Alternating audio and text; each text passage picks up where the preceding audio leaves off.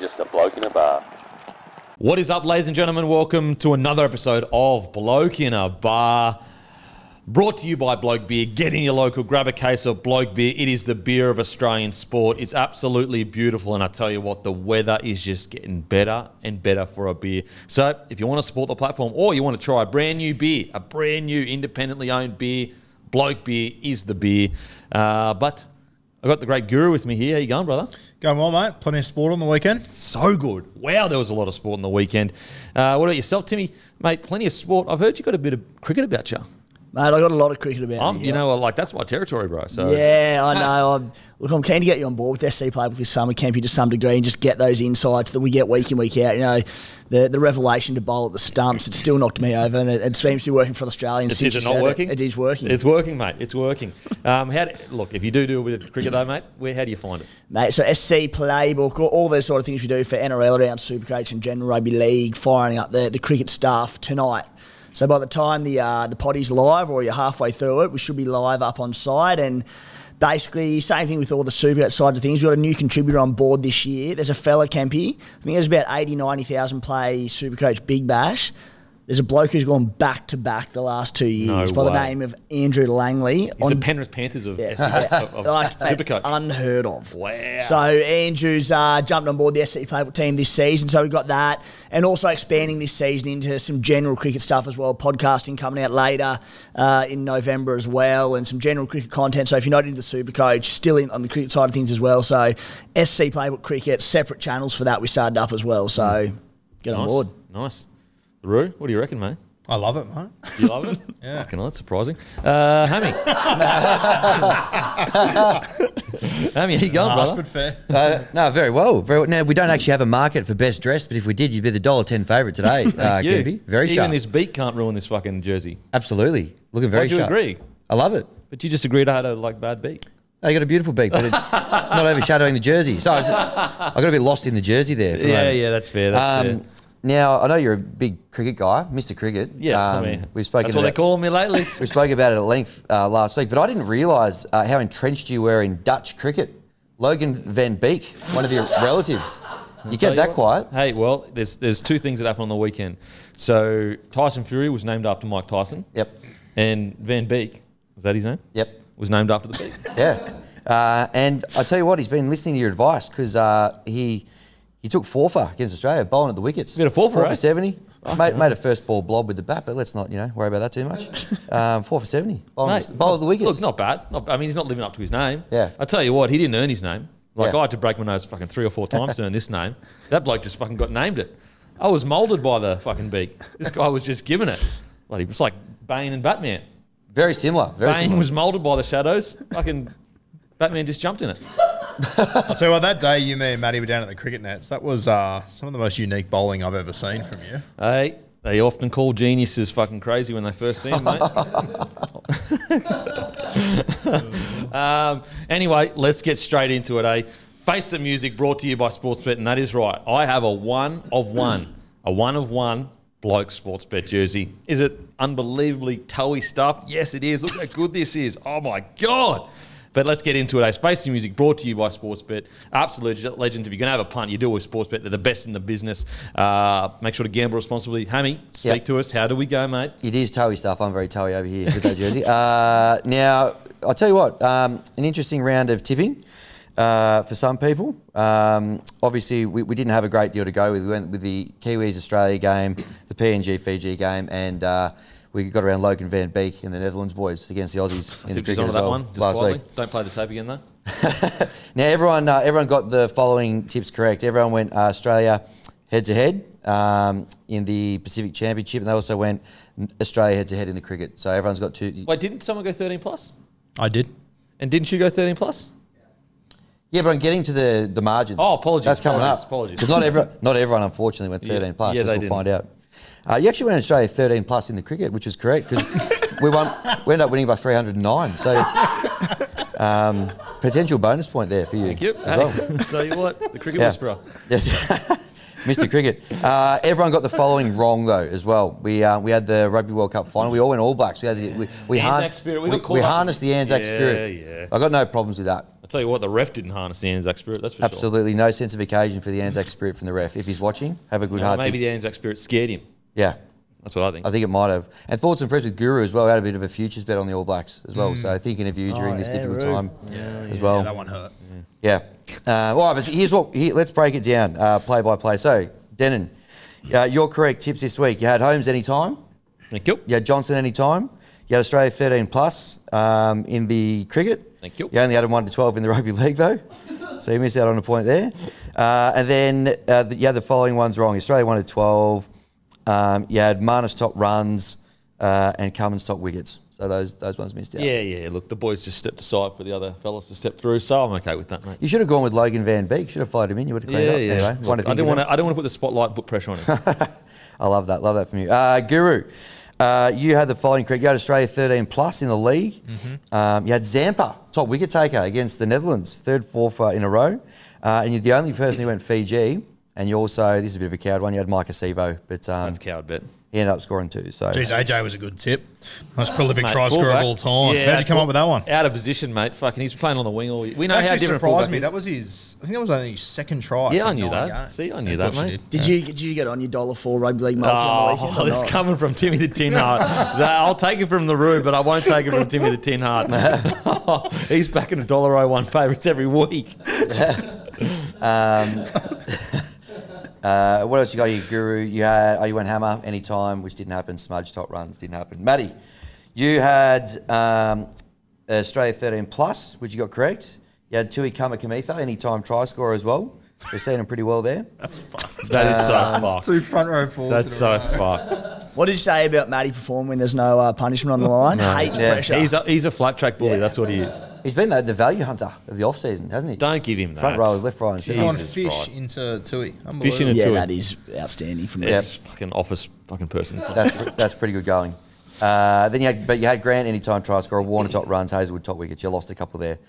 For myself, I had just the 2 Aussie head-to-head results this week. A little bit of a Down week. lean week for me. Okay. So is that why we cancelled the dancing? Yeah, I think we cancelled it just about the right time. I had Hammer to score. I had Australia 1 to 12. I had PNG. I had Buller. I had Travis Head, top run scorer. I didn't even get picked. And you nearly, it was the week before, sorry, that you nearly convinced me the Marnus wasn't going to play. Yeah. I was trying to help you out, but but I was going to say if Head doesn't play, it would be Glenn Maxwell. So I've given myself a point for Glenn Maxwell. And then Starkey. So the results are as follows. So Guru's back, baby, after an uncharacteristic meltdown last week. You're at the top of the pops again, mate. 6 points. Well done. Congratulations. Denon and Matty, you both got 4 points, and I'm bringing up the tail this week on 3 points. So Okay, Timmy didn't do it. That's right. Timmy He didn't was do busy anything. gallivanting Probably around for the the best. fucking. And I've actually got a bit of an interesting update. So last week we were talking about if a couple of us were to get in the ring, who would you fight? Yeah. And Matty called out Tobler. And I think I might have a fight for the undercard, the Matty and Tobler undercard. Yeah, okay. So last week after the show, I actually received a little bit of fan mail. Fan mail. Came into the... I was flicking through my fan mail and I came across this one from SC Playbook 1. Oh, Came across wow. my desk. And just judging by the tone here, I'm tipping there was a few changs under the belt over in Bali over there. This one came through. Made to dance when a horse gets scratched one week. Tips the Caulfield Cup winner a month in advance. And no mention. You're a coward, Goodwin. And then I said, looks like Goodman Williams is going on the Bucks and Tobler undercard. And he's gone back with Hammy, inverted commas, without a fight, which is the horse that got scratched, Goodwin. And I had to correct him because he'd done it twice there. It's Goodman. So there is some bad blood. He's a little bit, if it's a bit tense on the set today, that's why. Oh, okay. Well, that's so. Last potty I was on a week or two ago, and I tipped about a month ago without a fight for the loyal punters out there to win, to come up big. Anyway, gets scratched from the Turnbull Stakes about a month back. Off the back of that scratching, I had to dance because of old Goodman over here.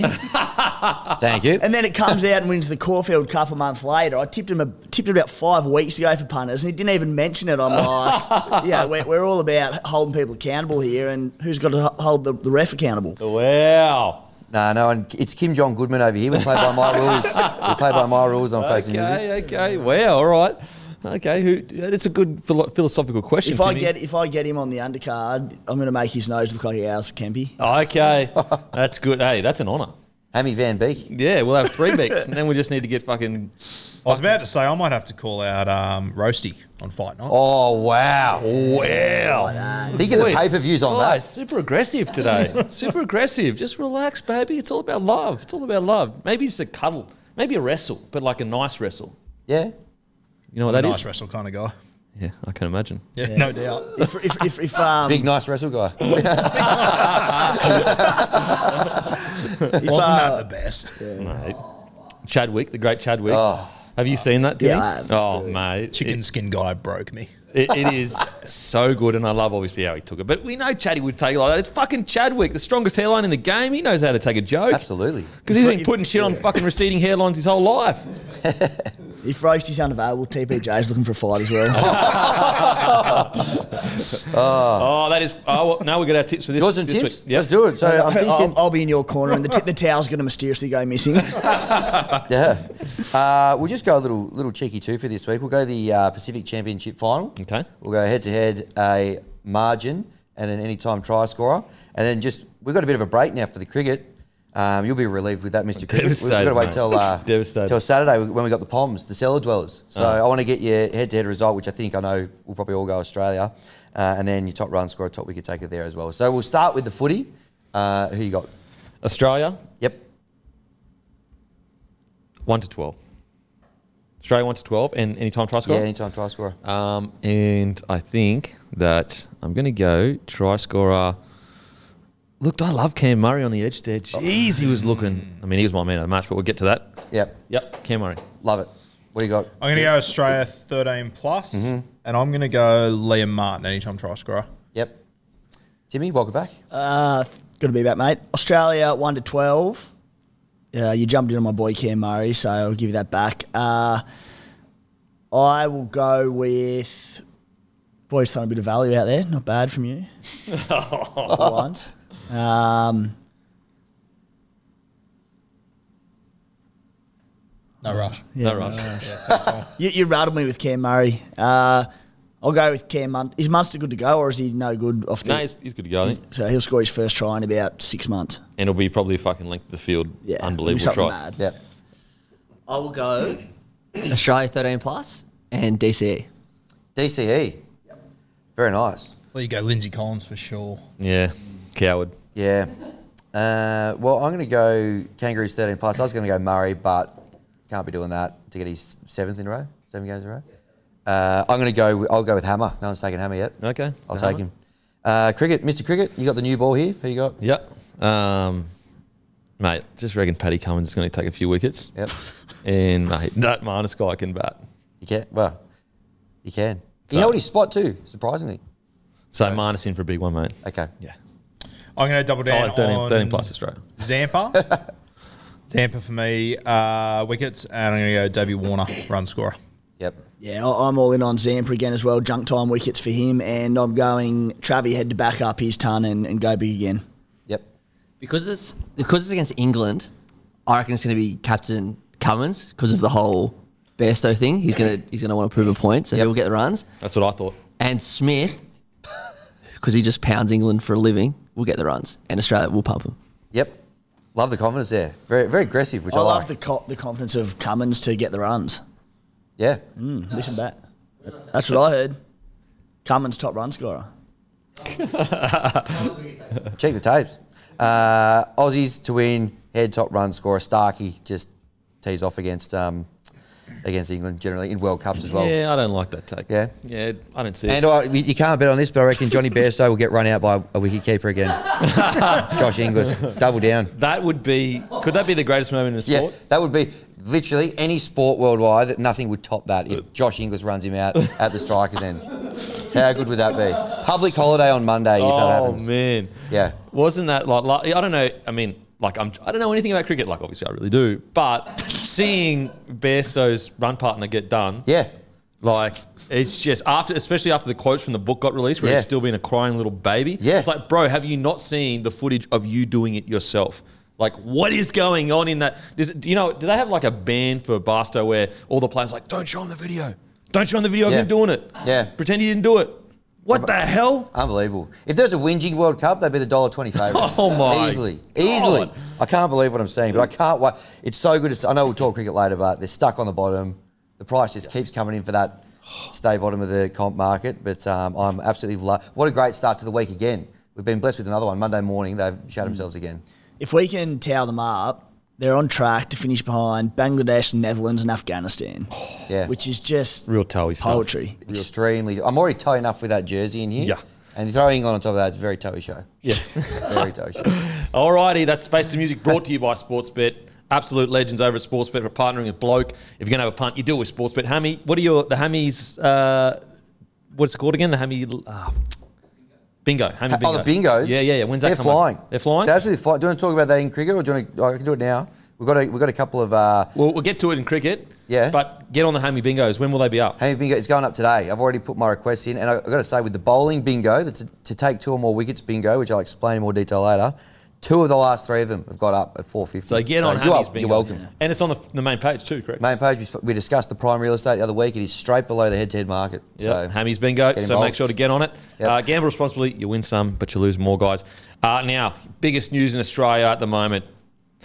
Eddie Jones has quit the Australian coaching role. Who could have seen that coming? What a really disappointing... It's a dark day for Australian Rugby Union. You could argue it's one of the darkest days for Australian Rugby Union, and not Australian Rugby Union as a community's fault. It's the leadership's fault that we are in a situation where the game was on its knees financially, participation, viewership. Couldn't even get a deal with free-to-air TV. Eddie Jones comes in, takes a 5-year deal? Reportedly to be worth about $1 million a year. Yep. So the game's on its knees. He gets $1 million a year, comes in, makes these sweeping changes, and refuses to even see it through. If you're going to make all those changes for a World Cup with the youth coming in, at least have the integrity to see through the big changes that you made. Then, after resigning and quitting, comes out and says basically no money, no direction. So all of a sudden, there's no money and no direction. Why didn't you have that same opinion when you got offered $1 million a year? Where was the no money, no direction then? Seems to me like a bloke used Australia as a stepping stone. Look, I don't know much about union. This is just outside looking in from all the information we can get. And always be happy to put my hand up and say I got it wrong. Seems to me like a bloke that used Australia Rugby Union when it's on its knees, maybe even worse, as a stepping stone to a more secure, better job. I think it's disgraceful, to be honest, the way he's carried himself. I think it's disgraceful the way he came out and singled out some of our older Wallaby players.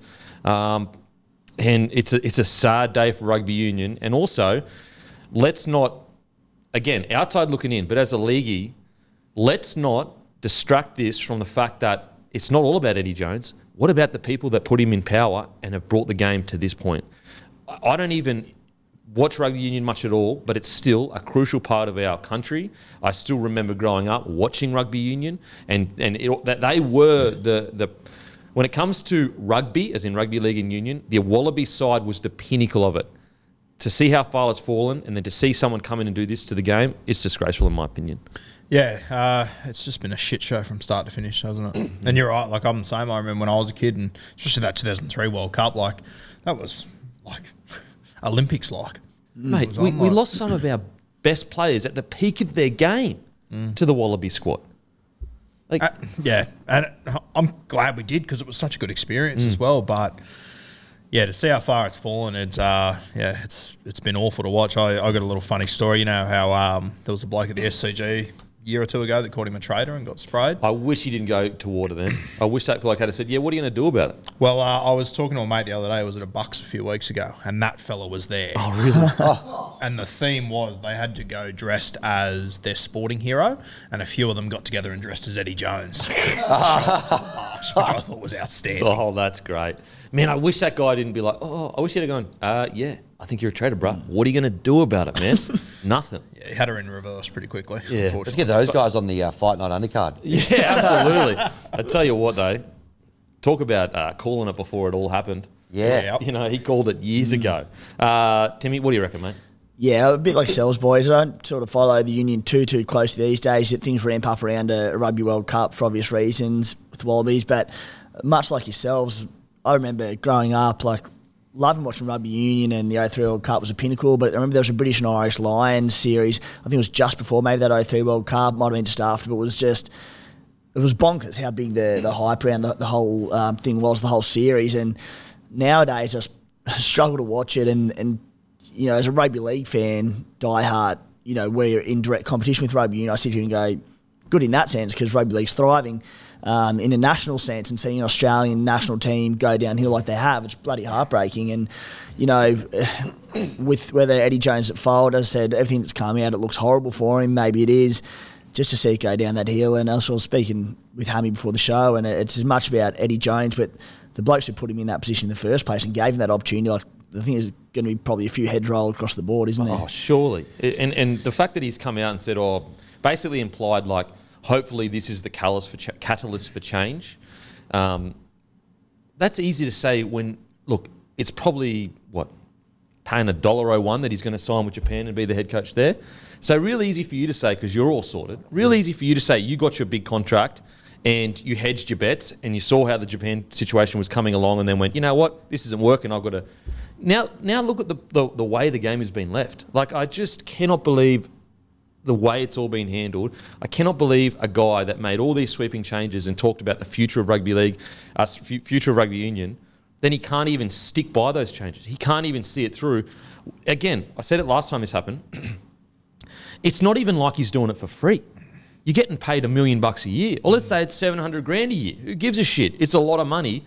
So you make all these changes, have huge impact on the game, and then you bounce. I just, for the life of me, cannot believe it. And then try to couch the way you've left of, hopefully I'm the catalyst, like I'm the martyr on the altar of progression, and there's going to be change after this. Oi, bruh, I don't even follow rugby union. I know rugby union's been in the shit for the last 10 years. What are you talking about? Like, oh yeah, we're all going to sit up and go, oh shit, change needs to happen. What are you talking about? Yeah. Ridiculous. Yeah, and what about just the way that he kind of went after, like, Michael Hooper, played 100 tests, dropped him, Quade Cooper, some of these guys. I'm not a big union guy, but like I know those guys. And then to go, I dropped them because they're not great role models. I'm like, who are you to tell us who's a good role model and who's not a good role model? The way you've carried on for the last 6 months. Blowing up at journos for asking perfectly reasonable questions. Yeah. They're saying, are you going to Japan or not? And then he goes, I haven't even spoken to Japan. And then it just feels like he's just kind of waited until he's got a deal with Japan to eventually resign. Yeah, it's crazy. And he says he's going on holiday to Japan next week or something with his family. Like, mate, it is absolutely wild.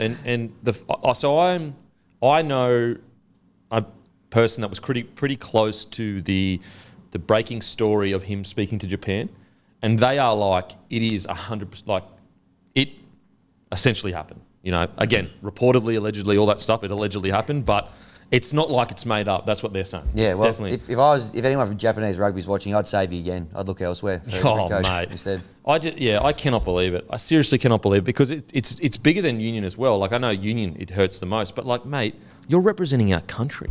Like, what does the green and gold mean to you? What does it mean to you? Like, think of everything that's happened to make that green and gold famous, and you're getting paid $1 million a year. On top of all that, the game gave you everything that you have.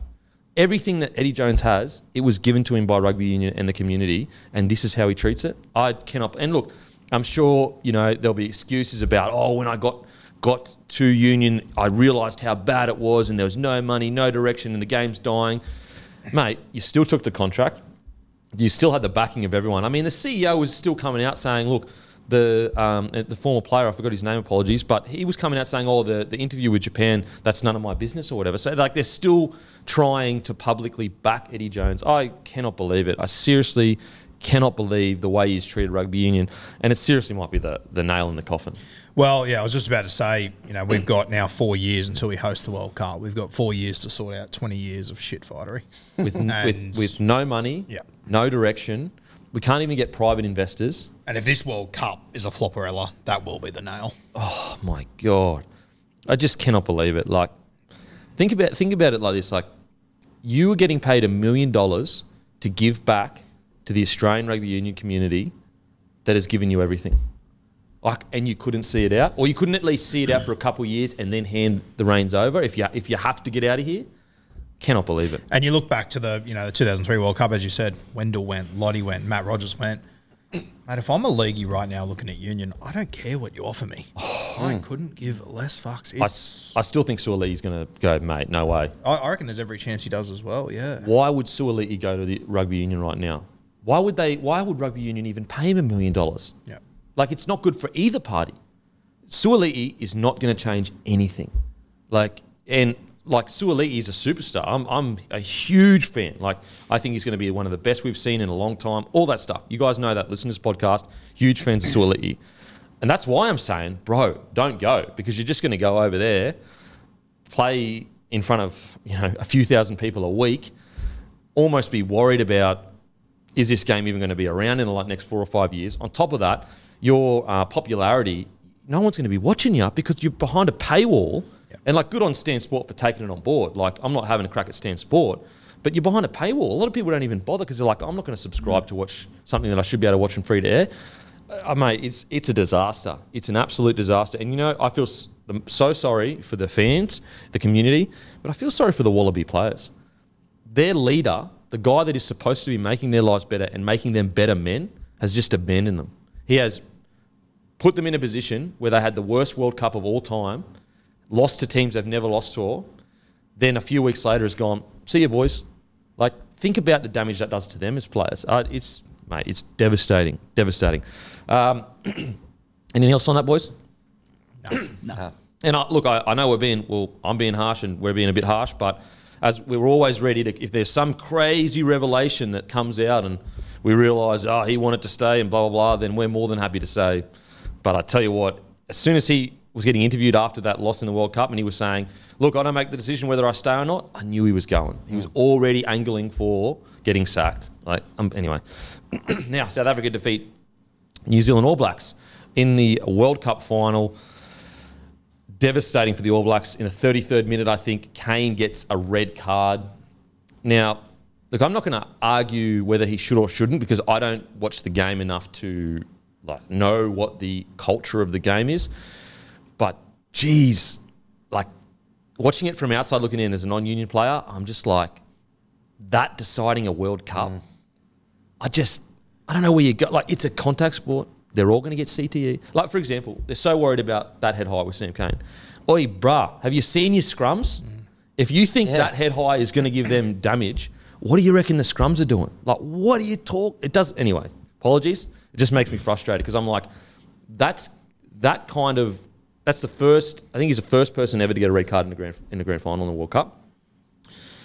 In my opinion, long term, that's game ruining. I know they're trying to be safe, but at the end of the day, at some point, we have to admit it's not a safe game. At some point.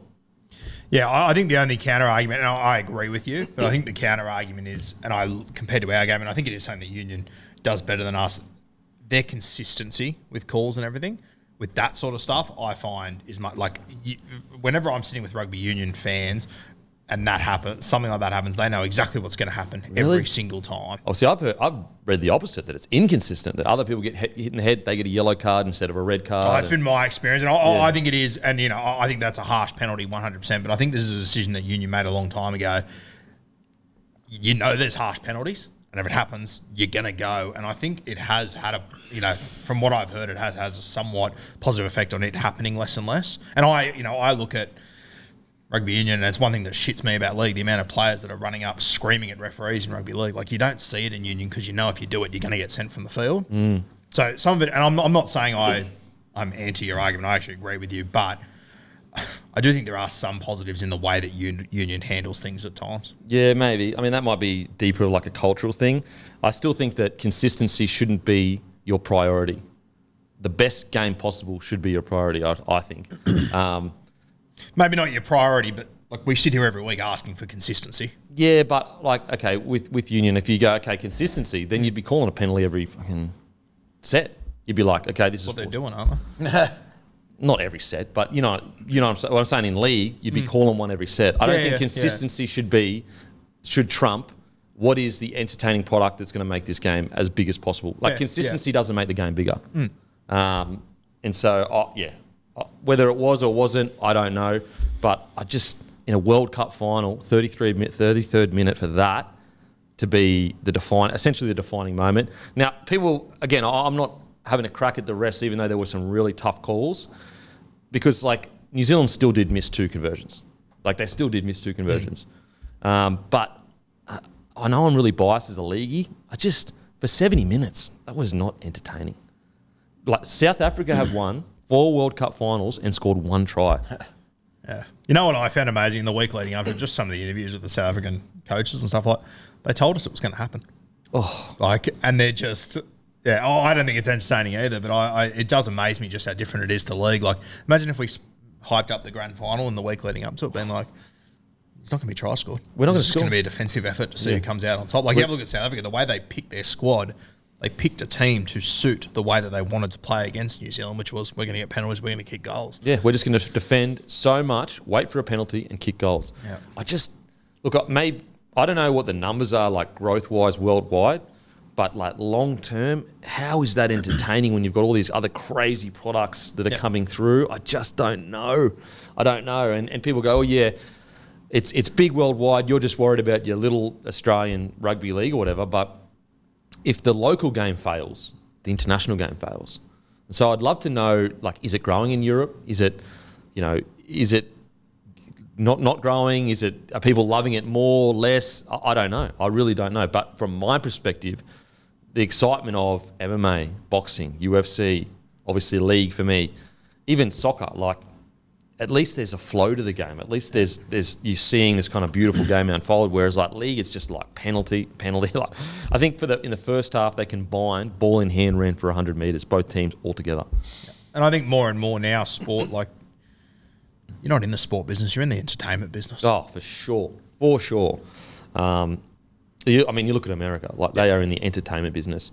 But as we always say on this podcast, like with Union, we don't know, guys. We are not sitting here saying we're the authority. We are not. We understand. We definitely have bias because we're, league fans. Feel sorry for the New Zealand side though. They absolutely, to be in the game still with only 13 men. 14 men. Is amazing. Absolutely amazing. Like if Barrett hits that conversion, they win. So the guts they showed against a rampaging South African side, so big. Picked, 7 forwards on the bench with 1 back? Yeah, I think. Something wild like that. Yeah. Like, to stay in a grind game like that with them, with 1 man down. Also, one of your men down is one of your best forwards. Yeah. Especially when you consider 3 weeks ago, New Zealand were $3.50 to beat Ireland. Mate, going into this 3 games ago. Going into this World Cup, it was calling for heads. Yep. People thought New Zealand were done. The All Blacks were done. It's amazing. Absolutely amazing. You guys get a chance to watch the... Yeah, same thing. And you were mentioning before in the green room earlier, Guru, you were talking about the way that they actually picked the team with 2 guys who hadn't even basically played any games Something at all. like that, yeah. The 5'8" or something? Yeah, and this is going off what my union mates told me, but apparently the 5'8" had hardly played this World Cup, and they picked him because he was the best kicker. Shocked me, kicked him to a World Cup. Yeah. No, massive respect to him for hanging in there with, best player and captain also as well. Don't forget he's their captain, red carded. But yeah, for me, very stiff, and I'm with you. I think when you get to a final or a big event, even for me, that didn't seem that brutal or that bad. But you don't want your big events being like that. When you talk about the 2023 Rugby Union Grand Final, which in fairness I probably won't too much in these going down the track, but everyone's going to go, oh yeah, that was where he got red carded for a very contentious And it was a yellow card initially, got upgraded. Yeah, what the hell? Yeah. Upgraded from a sin bin to a sin. Imagine if that happened in rugby league. Oh, you're fucking right. You're It's out right. the street. We're all for player safety. Yeah. We all for sure. But just with head highs, I just don't think people appreciate how, if you drop 10 centimetres, that's the difference. What do you reckon? Was it 10 centimetres that was the difference between a red card and him staying on the field? The guy wasn't concussed that he hit. The guy did. Maybe I'm wrong. Maybe they've got it right. Maybe they nailed it, and that's going to future-proof their game because they keep it really safe. But I tell you what, those scrums are going to... I feel like those scrums are going to do more to your head than those tackles are going to do. Just on scrums, people take the piss out of rugby league scrums. What's the goal of a scrum? Is to get all the forwards out of the way for one play, isn't it? And penalise you for dropping the ball. I would much rather watch a rugby league scrum where that is achieved straight away than they reset him 3 or 4 times, and then. You saw it with the South Africans the other day. The ref's just standing there going, use it, just yelling at him to pull it out of the back, and they're just pushing each other. And then even in the dying moments, there's 30 seconds to go in the World Cup final, and the Kiwis are yelling like, put it in, and the ref's just like, no, it doesn't say anything because he didn't have the guts to call the penalty because he didn't put it in. And again, look, I don't know shit about Union, but he was clearly standing there with the ball in his hands, wasting time. Like clearly wasting time. It's probably my biggest, and as you just mentioned, like the entertainment game. Like I've got a lot of mates that are very keen Union fans, and I watch Union games with them, and like those scrums will happen, and they're talking about the body height and all this stuff, this technical stuff that they love in a ruck, and I just sit there and I just go, how the fuck can that be what intrigues you so much? Each to their own. I don't understand it. It's a fair call, but I think it's because it's so brave, it's so fucking tough, but it's also technical. Like a rugby union scrum, I think the appreciation comes from there's not many people in this world that can do that. Yeah.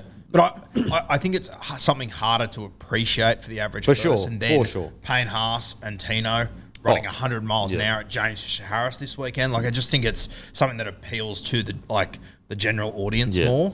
It's incredible. The actual scrum and the feat that they do, not just once, but like time after time, it is nothing short of amazing. And the bravery to just, you got fucking huge humans behind you. You're in the front line going, boast, like you imagine your neck, your shoulders, it's fucking brave as shit. But I agree with you.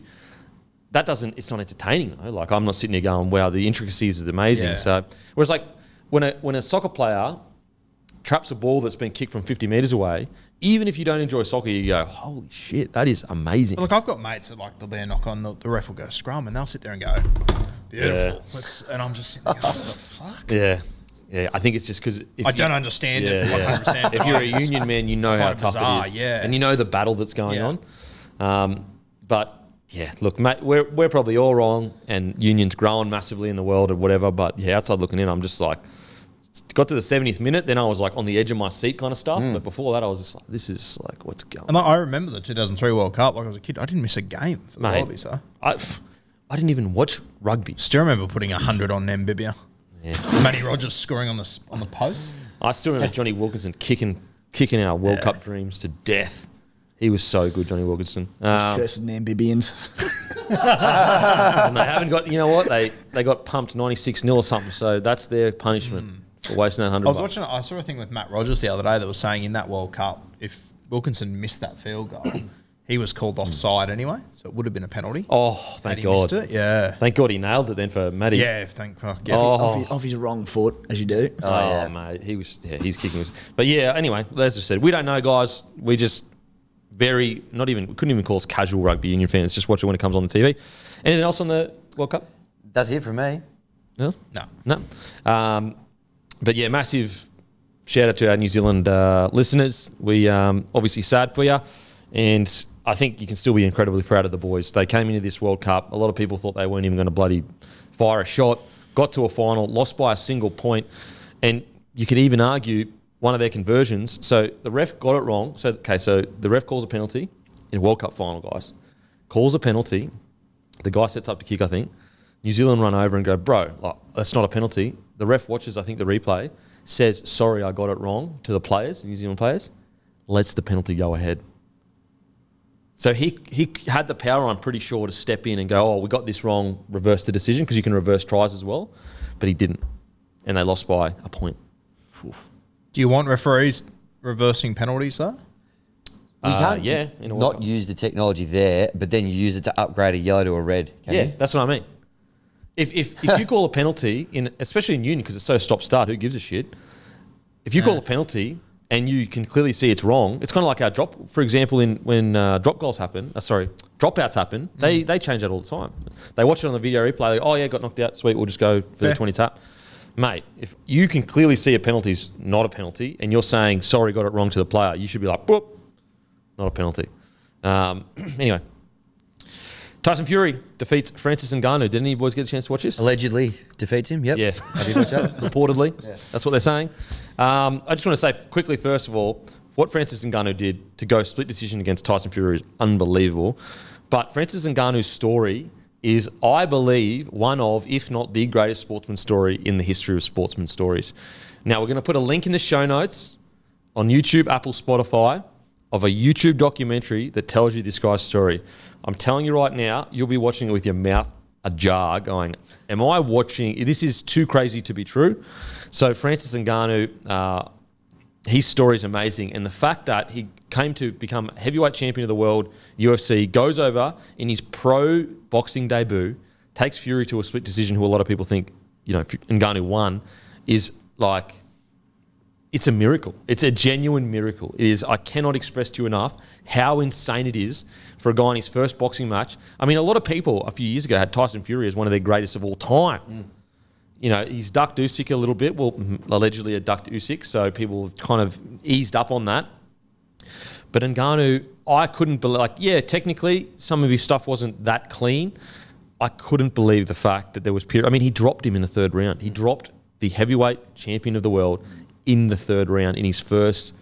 That is a lot of people think, okay, because he does MMA, that's like essentially the same thing. It's not even close. Like, boxing punches are way heavier and way more accurate and way more slick than MMA fighters. Like, it's not even close. We like going from NRL to AFL. Mate, it's 100%. Oh yeah, they run the ball in their hand in NRL, they do it in AFL. It is seriously unbelievable what Ngannou did. So in the show notes, please watch this documentary, guys. You will not be disappointed. It's, I believe, the greatest sporting story that I've ever, one of that I've ever seen. It's not very often someone tells you they've got the greatest story and it lives up to that. But the one you told us this morning was pretty close. Yeah, and I don't want to spoiler alert it. I don't want to spoil you. Watch the YouTube. Told the boys just a brief version of it. It is like mind-blowing stuff. What do you think of the fight? I'll be watching. The amount of international travel alone, very impressive, let alone all the other adversity thrown in there. I'm surprised you get frequent flyer points. Yeah. Just the amount of visas and things. Anyway, go check it out. It'll be in the show notes. I'm looking forward to it. The fight, as you said, dropped him in the third, all over him again in the eighth. Yep. I was like, he might even stop here. And then all the commentators and stuff at the end, they're like, all right, Fury's going to have to go for it here in the last round. He's going to have to go for a knockout, otherwise he can't win. And then it just looks like Fury put the cue in the rack. He was just like dancing around him, like, especially that last minute, he was like, hardly threw a punch.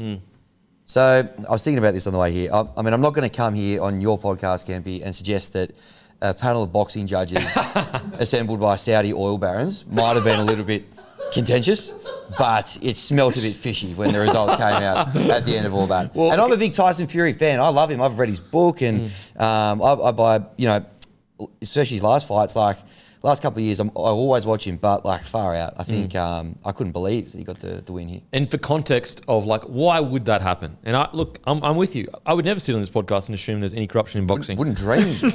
But there's supposed to be Fury versus Usyk. It was supposed to be in December. Yep. But probably, and this is a mega fight. We're talking, this will be a mega fight, hundreds of millions of dollars made. If Fury loses to Ngannou, that fight doesn't go ahead. Yep. But in saying that, when you look at it, you go, well, hang on a sec. If Ngannou beats Fury, what's the rematch going to make? Yeah. So, short-sighted. Just I don't know if you've seen the photos today that were doing the rounds on social media of him, like different face. I mean, holy heck, he looked like he got absolutely flogged, and Ngannou looks like he could jump straight back in there and go again today. I think Ngannou won it. Yep. But I don't think it's a robbery, like in the sense that like it wasn't even close. Like it was a close fight because Tyson Fury made it a close fight by not really engaging and just staying on the outside and not risking much. But yeah, like there was no way Ngannou's winning that on points. Like when you consider what's the boxing world and the money that, because like, again, for context, guys, Fury had reportedly already signed a contract with Usyk to fight him in however many months. Now, the date hadn't been locked in, but the contract to fight has been signed. Fury's come out since and said, we will be fighting, but it won't be in December, it'll be next year. I personally think I think the warrior fire is no longer there. Yeah. I think that he's done his dash, he's achieved greatness. That Fury we saw yesterday is not the same Fury that we saw against Deontay Wilder, in my opinion. Yep. Even talking out of the fight, Tyson Fury's usually like this, and maybe it's a good thing that he's like this because it'd be hell living with a person that's up and down, and he's talked about his mental health battles all the time. But even after the fight, he was really just flat like that, which is not a bad thing. But if you're a boxer, you can't really afford to just be like. You need to have that fire and that tenacity, and I think Fury's got one more big fight in him, and then I think he should quit because he just doesn't look like the same monster. Even in the lead up, he go back and watch, and he was dealing with a lot of mental health stuff. But go back and watch his lead up with oh my God, the first guy he beat that was a world champ for ages, Russian. Klitschko. Sorry, Klitschko. Yeah. Go back and watch that, or go back in the lead up for Deontay Wilder. Yeah. Then go back, and I know he respected Ngannou and all that. I get all that, but it was just the energy was just more subdued, which is probably a good thing for his mental space because he doesn't want to be up and down all the time. But yeah, I think the Warrior fire he's always going to be a warrior, but I think it's just dimmed a little bit. You know who was taking the tough carry on the energy at those press conferences was John Fury, his dad. Now, he has gone to another level of unhinged in the last couple of headbutting glass panels in the Fury KSI fight. Yep. Bloody, mate. He's such a big human. Absolutely. Holy shit. And the pair of them actually would be elite contenders in the Budgie Smuggler Ordinary Rig comp on the weekend as well. Well, they'd win it because they're the ordinary rig, but they're fucking monsters. Absolutely. But he's I don't know if you saw him talking to Mike Tyson. I know. Like basically calling Mike Tyson out for a Tyson's fight. Like laughing, going, bro, what are you doing? Yeah. Yeah. But anyway, Ngannou, I don't even want to see him in MMA anymore. He signed with the PFL, which is like a competitive UFC, but obviously nowhere near as big. I don't want to see him in MMA. I just want to see him boxing Wilder. Yep. I want to see him boxing Joshua. Like, keep him in boxing. Yeah. Boys, anything to add? Personal question for you. Yeah. What would you have as your top 3 favourite sports? It always amazes me how passionate you are about MMA, boxing, cricket, obviously one of them. Cricket right up there with the best of them. Cricket to live and breathe. I walked past Kempy in the hallway this morning. He was checking out the Man United, Man City highlights. So soccer could be up there. You know what I do? I often walk around and I just go... Nice high top elbow. Just that's what I usually do. Just Lefty walk around. Kempy. Well, not really, but Just I like, cricket. I'm trying to ambidextrous. I'm trying to like be able to hit both ways. Yeah. So maybe that's why does that explain to you what I am? Cricket? Yeah, I'd say so. Yeah, okay. Just cricket. No, it would be league, a good boxing fight. Yeah. But on average, MMA is better, UFC. So UFC, you're going to see sparks fucking pretty constant, whereas sometimes in boxing, it can just be a chess match and you're just like, fuck, this is boring as shit. But a good boxing fight, if not a good boxing fight, it goes league, MMA, boxing. So soccer not in the 3? Nah, I don't watch soccer. I don't really watch. I mean, I watch it when it comes on and that. And I've been watching a little bit lately because of Ange Postecoglou. I can't even say his last name. How do you say it? Postecoglou. Yeah. But yeah, no, I don't. Well, I stopped watching soccer when I stopped playing it. I don't know. Just not Postecoglou. Soccer is sacked Postecoglou. I know. Imagine how good Graham Arnold's going to be when he gets over in the Premier League. Mate, Soccer Australia, like, yeah, look. No, anyway. I got another left field question for you, Campy. This is just out of my own curiosity that's popped up quite recently in the last 15, 20 minutes. We all know the Beak used to run sub 1000s. Oh. The man could move. Is the Beak still quick? Have you still got it or not? Well, not right now. I'd tear a hammy. But 36 years old. Maybe I should start training again. When was the last time you've been at full flight? Oh, mate. 10 years. Like, what? I'm 36. 10 years? 10 years? Because I don't play any. I should get into normal sport again. I might go play soccer again. Like Oztag? Yeah, maybe Oztag. I don't know. I've been itching for a little bit of soccer lately. I don't know why. Like five-a-side? No, go to the fucking real game. Go play for the local Sydney League, mate. Yeah, righto. Can you imagine the crowds they'd be getting in the fucking game? What's your return? The soccer. Yeah. I'd love that. The biggest league podcast is playing soccer for like fucking local Sydney side. The fucking flares in the crowd down at Heffron would be great. I tell you what, I know who's winning in a fight. League fans. Don't take that seriously, soccer fans. Jesus Christ, it's a joke. That was taken out of context. Like flares outside the studio. We're about to get a flare through the window. Hooligans will come through here. Okay, let's get into it. International. Australia defeats New Zealand 36-18. Look, for 40 minutes, really good match. For 40 minutes, I thought the halves of New Zealand were really good. But for the 80-minute performance, Australia just showed you why they are another level above New Zealand at this stage. the clinical nature of some of the key players was the difference between Australia and New Zealand. You look at Harry Grant's pass and like Collins. Like, think about this. Collins and Harry Grant they play Origin together sometimes. He comes off the bench. They've played barely any footy together. But the intelligence to be on the ball like that from both players that don't play together shows you that there is an elite standard that these top-tier players are at. They don't even need to play together. They just know that there's this elite standard they all need to meet. That ball to Collins to score, just heads-up footy like that, that's a mixture of skill, intelligence, mental toughness, fitness, everything you want to see in a footy field. Then you go and you look at a guy like Cam Murray, who I personally thought was man of the match.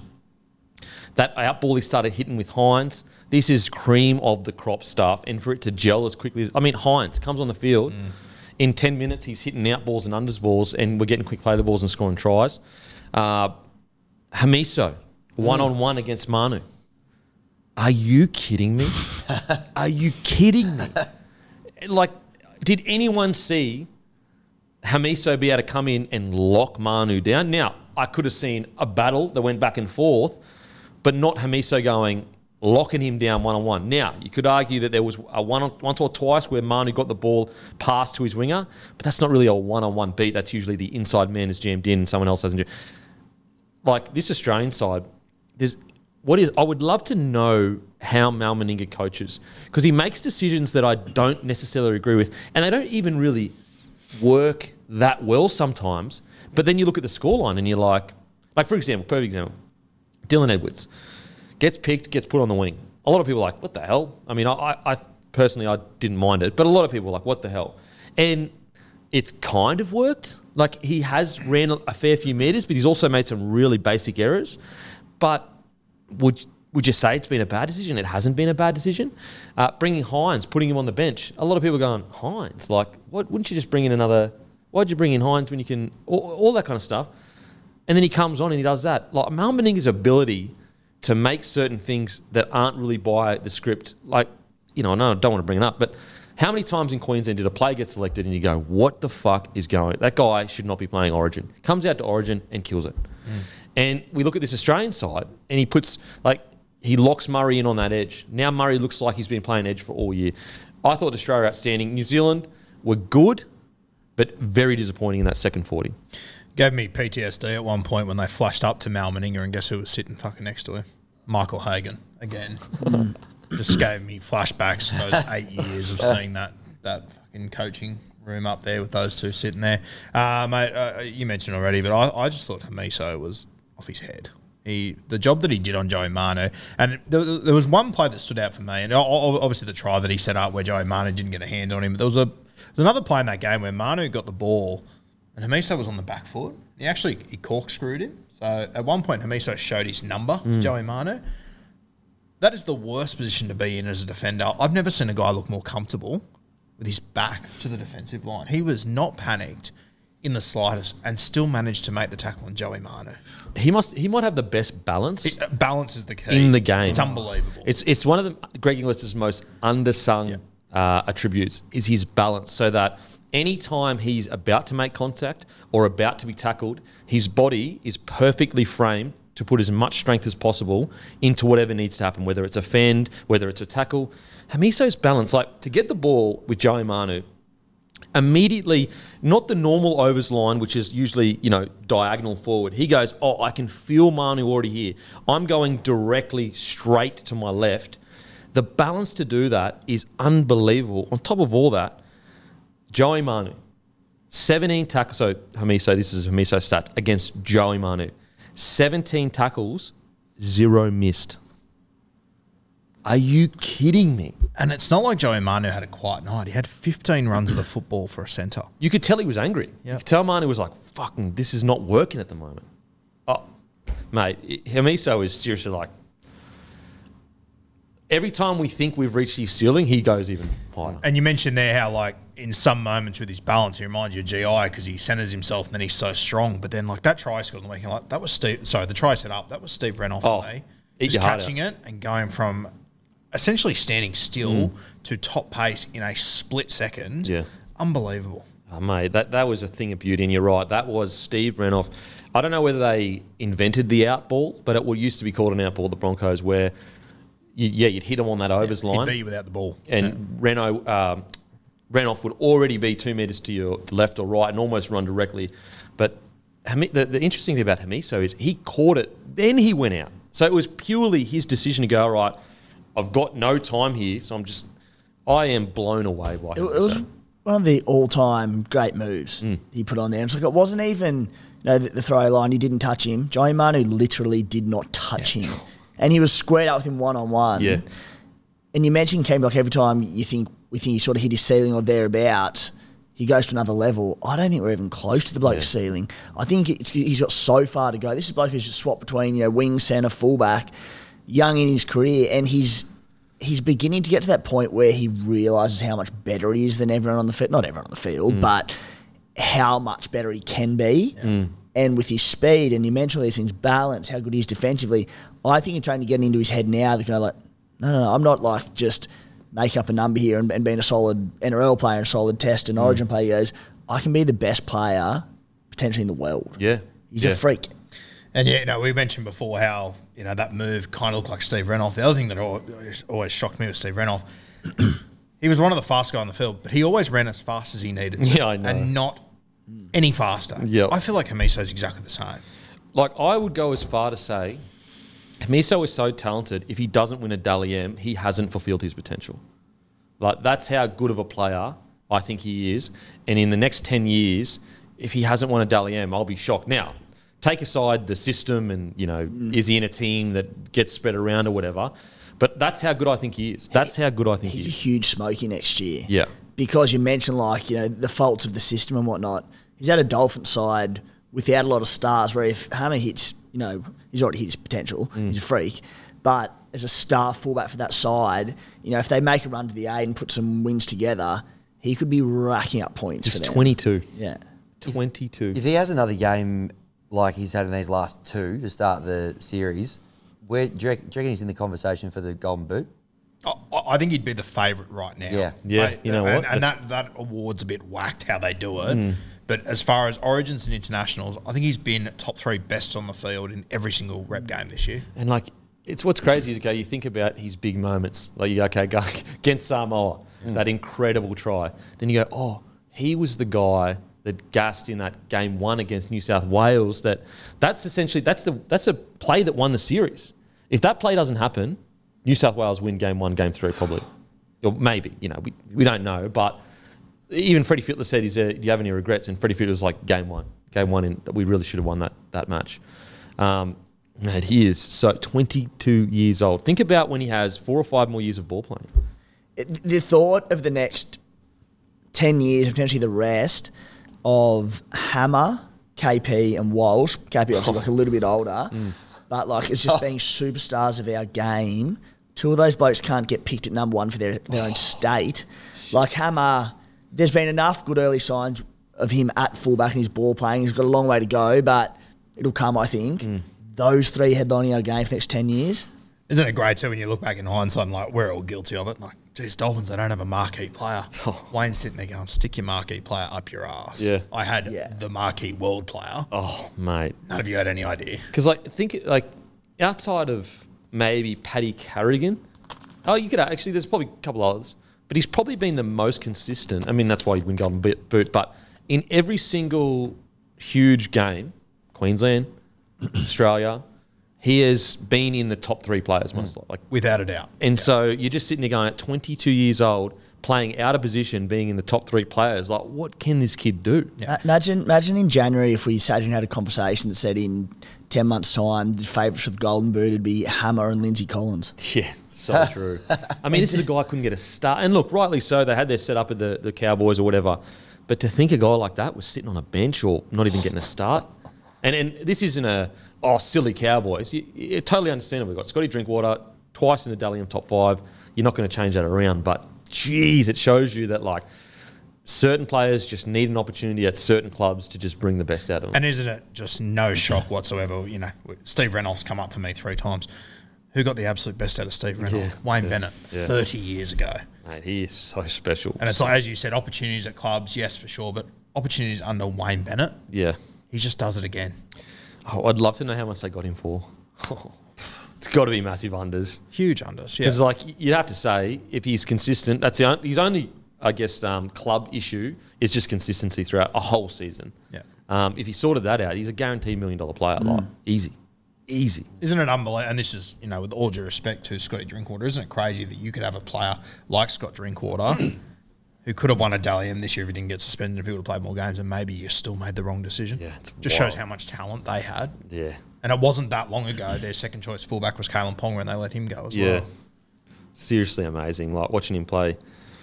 And Steve Renouf is a perfect example, because if you want to watch the beauty of rugby league, you watch Steve Renouf, or you watch GI, in the open field. And it's the same with the Hammer. If you want to watch the real cream of the crop stuff that, like, puts bums on seats, you've got all the tough stuff of rugby league and we all love it, but the stuff that's almost beautiful to watch, it's Hammer in open field just gliding. That's the stuff I want to watch, not scrums. That's what I was trying to say before. Yeah. Like, that's the stuff that stands out for me. For sure. And that's why I remember, like, back in the day, I remember, like, is it Rokothoko and all those guys, the way they used to play for the All Blacks, he was so quick, and it was always the argument, like, who's the fastest, union player anyway. I was always a Mills Muliaina kind of guy. Yeah, so, mate, Hamiso was absolutely outstanding. Now, onto some other boys that played really well. It's crazy to think, like, a guy like Daly Cherry Evans, that we've got a guy like Cleary who isn't playing, and we've got DCE who, it's almost like, I mean, I would put Cleary there just because of future, but is the team yet lesser with Cleary in it? With DCE in it? I don't think it is. I want to talk about Cam Murray. Mate, how good was it to see Cam Murray not having to make 1,000 tackles and just get some good ball around him? Just get some people working for him. Getting him in the positions.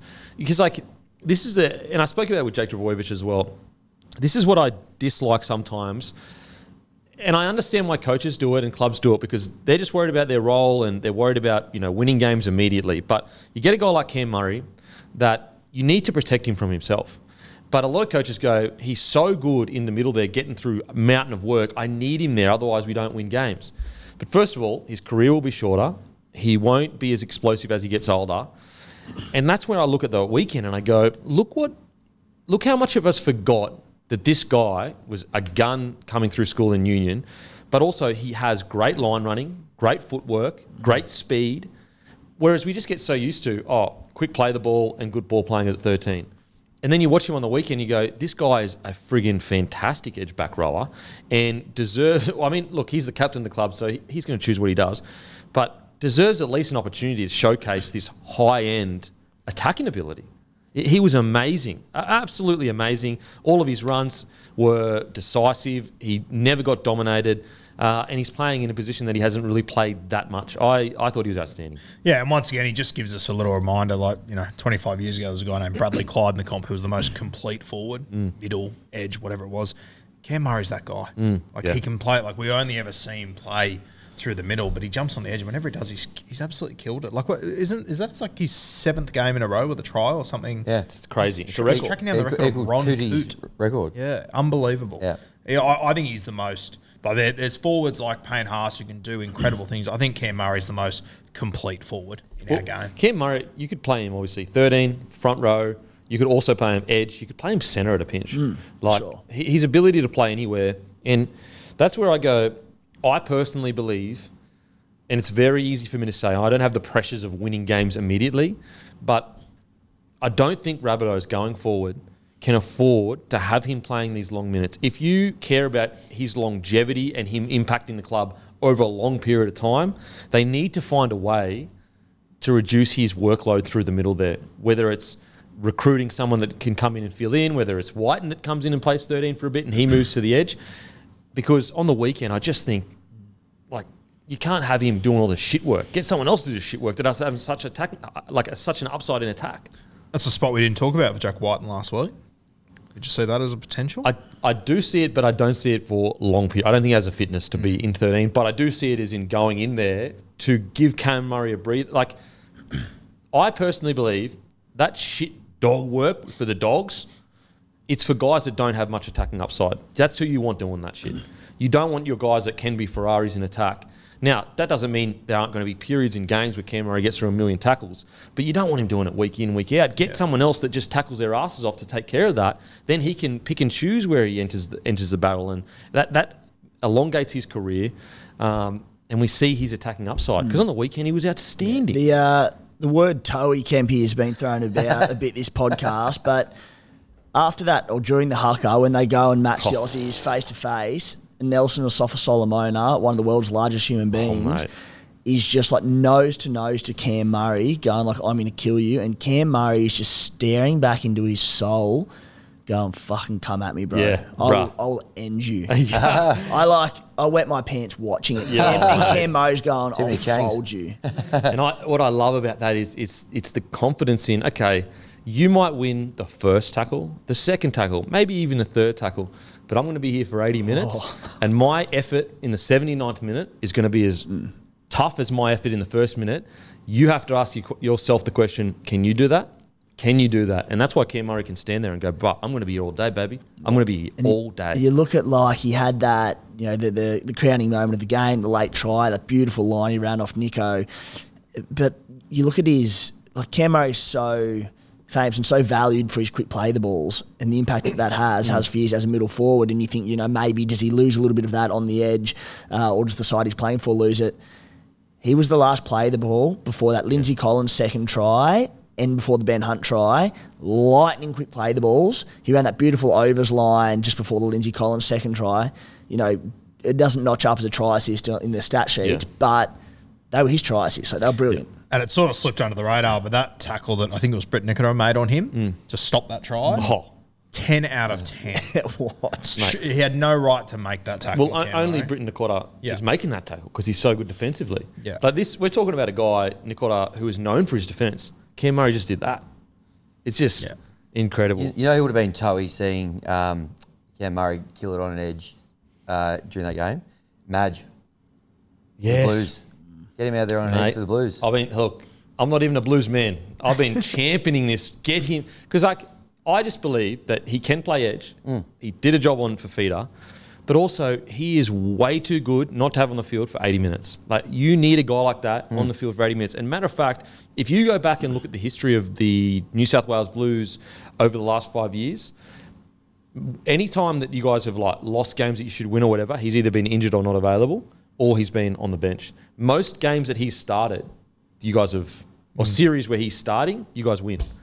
Because didn't he end up playing 13 in that game 3? Yeah, and I think we all sort of walked away from that series going, okay, maybe he should be the 13. Yeah. Isn't it crazy how quickly things change again? We know that he's one of the best forwards in the game. I still think he's so underappreciated by people. We know he's good. He's fucking unbelievable. He's unbelievable. What he does is unbelievable, seriously unbelievable. And imagine being a wide running forward or edge back row or a 7 or a 6 going, oh, fuck, I've got to mark Cam Murray today. Because it's not the big hit you have to worry about. It's the frigging quick play the balls. How do you win the ruck? How do you win that tackle? You're almost guaranteed. Whereas in the middle of the field, he still gets quick play the balls because he's such a freak. But you have some protection. Like if I can just hold him up and the boys can come in and turn him over, on the edge, you got no chance. You got no chance of holding him up. You must be a hard guy to play as well. Like I looked at that game on the weekend and, James Fisher-Harris is going at them 100 miles an hour. And I imagine if you're a front row looking at Fish going, this bloke's a fucking arsehole. I can get myself up for this. Yeah. Cam Murray, you want him to date your sister. I know. I know. He's so nice. So nice. Yeah. But he's just an absolute terminator. Absolute animal, mate. Yeah, Cam Murray for me, he was man of the match. I thought he was outstanding. He ended up on an edge. Obviously played 80, scored that try. Bit of GI goanna about him with the tongue out. Didn't mind it. 15 runs, 146 metres, 50 post contact, which was one of the better of the, on an edge, one of the better of, to get that on an edge, pretty good. Anyway, 3 tackle breaks, a line break, 22 tackles, 0 misses. What a knock. You just mentioned to his face when he scored that try. And have you got a mic, Matty? Or you don't do? No, I just remember watching his face as South Sydney season just fell into a heap this year. Like, he was beside himself the entire year, for the entire second half of the year. So, mate, even just good to see him enjoying himself again. Because, God, that would have kept him awake at night. It's like Tino a couple of weeks ago. Now, obviously, Tino does enjoy himself at club, but just getting these top-tier guys an opportunity to play in top-tier, teams. And, like think about, like, the skill set to hit that overs line. That's not an easy line to time. No. That's not easy. And they both did it and hadn't played together. Literally 0 games together, essentially. Yeah. And they just go bang. Speaking about guys enjoying themselves in good systems, what about when Benny Hunt kicked that ball up after he scored? Did that come down yet or what? Mate, seriously.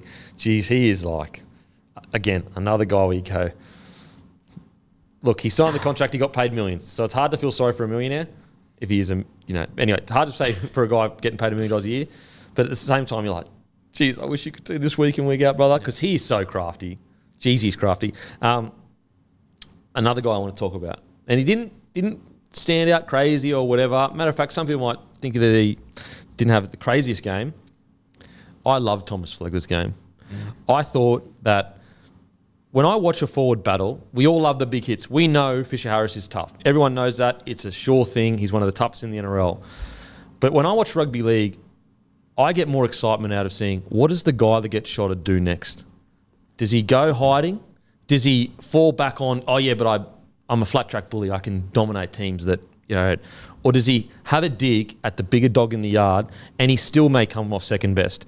Now go back, you watch Flegler get shotted by Fisher Harris and the boys. So they're clearly aiming at him all night long.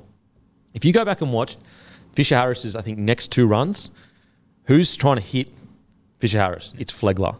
And so even though you could argue Fisher Harris won the battle, Flegler didn't take a step back, was getting bullied not bullied, they were trying to bash him all night long, and every single time he was having a dig, and it just puts him in good stead. I said it this season, that just went by. I think he is going to be something special in the Origin arena over the next 10 years, and the game on the weekend confirmed it. His stats aren't crazy, he didn't do some huge play, but when he was on the canvas and had a big dog hunting him, he said, let's go, baby, let's go. Yeah, and old mate Clint Eastwood would have been sitting there at the Dolphins going, beautiful, got another one. Got another one, probably for market value. Join maybe him with Tom Gilbert next year. I'll be good as gold. I was just going to say, he's such a Wayne Bennett signing. He's the kind of player that he just knows that 80th minute when he's absolutely gassed and there's a minute to go in the grand final, he'll be a bloke flying across field to try and make a tackle because he'll just give absolutely everything. They just said Kempy gets absolutely floored and he gets up for it. Doesn't worry him. He's good to go. It's such a Wayne Bennett signing. And the thing, people go, all NRL forwards do that. No, they don't. No, they don't. There's plenty of NRL forwards, and rightly so. Look, you just got bashed, you're all rattled, whatever. Very few NRL forwards go, okay, I just got absolutely shotted, dropped the ball, I'm on my debut, come back and go, I'm going to try and shot you. And he tried to shot him.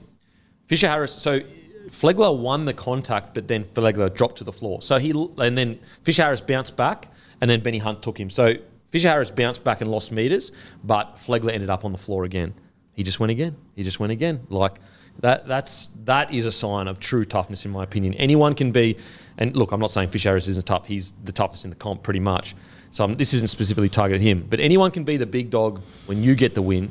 How do you react when you get the loss? How do you react when you're on the canvas? And Flegler proved it on the weekend. And I was thinking about it after that. Just watching Fisher Harris in that game. As far as most intimidating guys in rugby league, mate, he is skyrocketing up that list of all-timers for me. I reckon he's a guy, and we've said it time and time again, you put him against all the old great forwards, front rowers that were scary, and he goes toe-to-toe with every single one of them, in my opinion. Toe-to-toe with. I don't think there's a single forward of the past, front rower, that wouldn't walk off the field and say, I don't respect that bloke. What about that head clash he had with Joe Tupman? Mate. They would have retired. I think they weren't playing rugby union. They would have both been red carded. Oh, yeah. They would have called the game off. Yeah, they said, mate, that's violent. Somebody kick a penalty goal or we're done. I'll take a scrum. But even after that, when the trainer was talking to him, you could tell the trainer was talking about going off and he was just like, what do you mean? Mate. Me? Just where he already had the head tape on, and then he went to touch it again. He was like, he'd done it again. Yeah. And he'd already bled through one jersey, and they had to go and change him again. Mate, he is a beast. Yeah. He truly typifies the Māori warrior spirit. He's a guy, if I'm a little canoe and I'm rolling in, I've just discovered New Zealand, and he's standing there like a fucking warrior. I'm going, oh, U-turn, baby. U-turn. I'm going to go find somewhere else. Thank you very much. What about just before, after their haka, when they approached the Kangaroos, the camera was, I saw some social media content, and he gives a little grin, and then he just goes, and he flips into that warrior mode, and it was fucking terrifying. Mate, it's crazy, crazy. He would be riding through villages, pillaging my Xbox. Take my friggin' Xbox, maybe my PlayStation. Come on, bruh. You can take the food, you can take the resources. Don't take the bloody PlayStation. Now, some other players that played really well.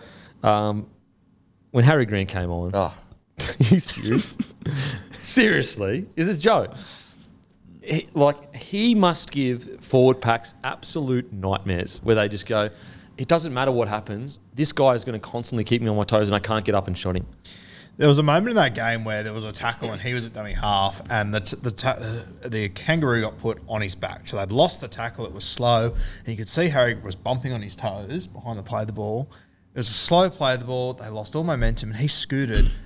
He got the markers offside. I know. And got a penalty for Ran it. straight at him. It was the slowest play of the ball of all time, but just the way he just made them panic straight away. Yeah.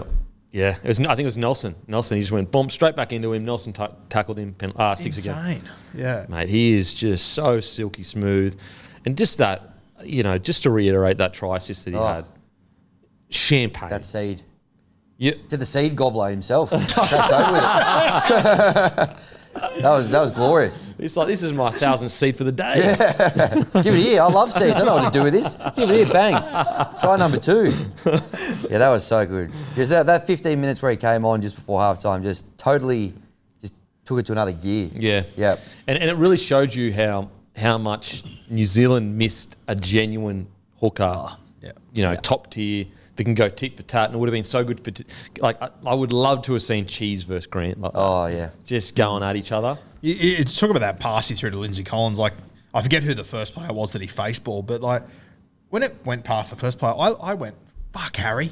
I thought he got it wrong. Yeah, he just knew what he was doing the entire time. Just hit the space. Yeah, and he knew fucking Avocado Man was flying through.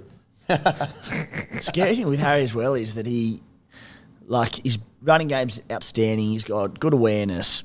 But, his game management is still got a bit of a ways to go. It's very good, don't get me wrong. Yeah. But, there's still so much improvement left in him, which is terrifying. I assume he's probably doing work with Camp Smith, is he? Storm number 9? Or Me too. You'd hope so. You too. Yeah, I'm down there too. Just like, Harry, fucking pass the ball off the deck, mate. Hands follow the ball, mate. That's what I tell him. Hands follow the ball. Wherever you want the ball to go, that's where your hands should end up, mate. That's what I tell him. Really good advice, and it looks like he's taken it on board. So, yeah, I mean, look. Cricket whisperer, footy whisperer, whatever you want, baby. Harry Grant. We're talking about Cam Murray about protecting them and making sure they have the best career possible. Harry Grant's a perfect example. Don't have that bloke playing 80 minutes. I'm sure he wants to play 80. We know he can get through 80. Is he going to have the best career, and is he going to impact the club as much as he can by playing 80 minutes every single week? He might initially. Is he going to do it for 10 years? I don't know. I don't know if that's possible. And it's the same with Cam Murray. It's what you need right now, but is there a way you can recruit where you get someone in to do the tough stuff, and then you bring in the Cam Murray attack or the Harry Grant attack? Yeah, the more I think about the Melbourne Storm, the more I think they need to find a Chris Randall. Yeah, just to tackle their arse off. Yeah, play the first 25. Mitch Kenny.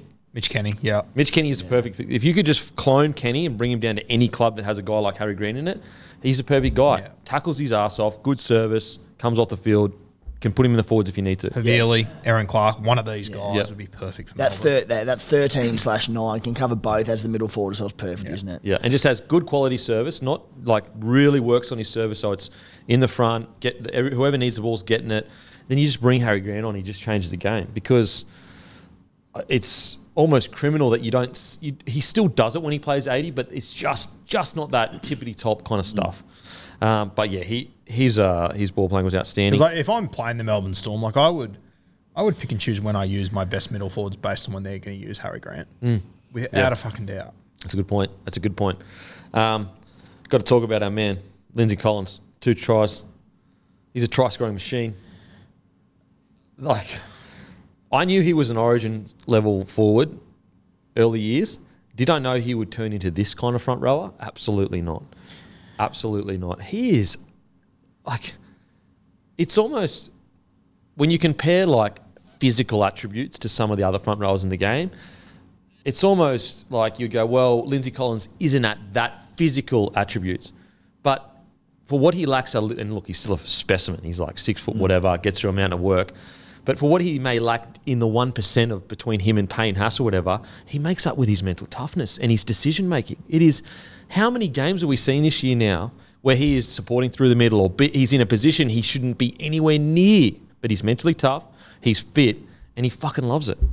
That first try he scored where Hamiso offloaded back to him, you watch when the ball's in the air, he's standing in front of the sticks.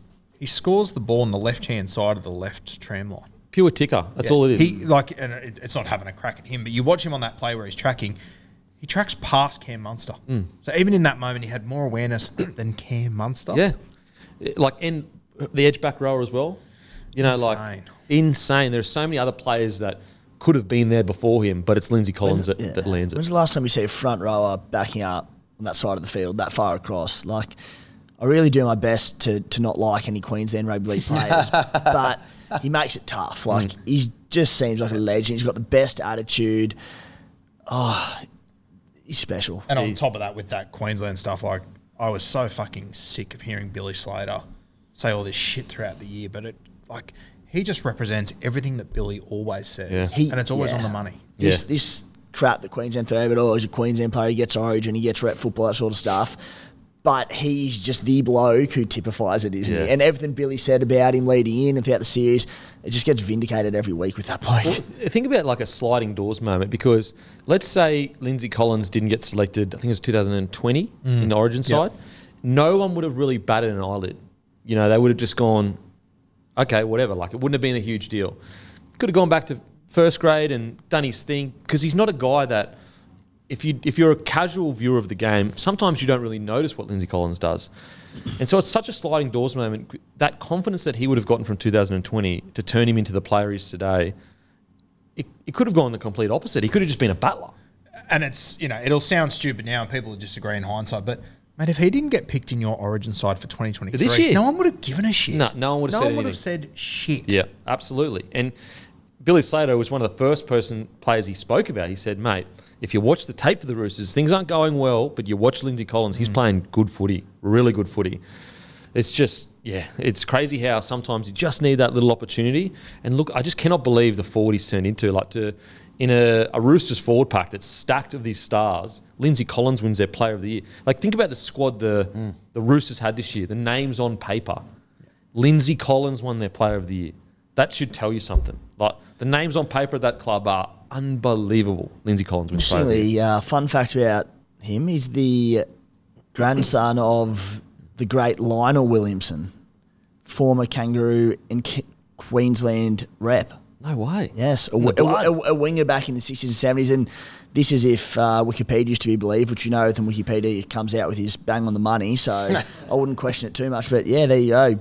Australian and Queensland royalty in his blood. Mate, in his blood, baby. In his blood.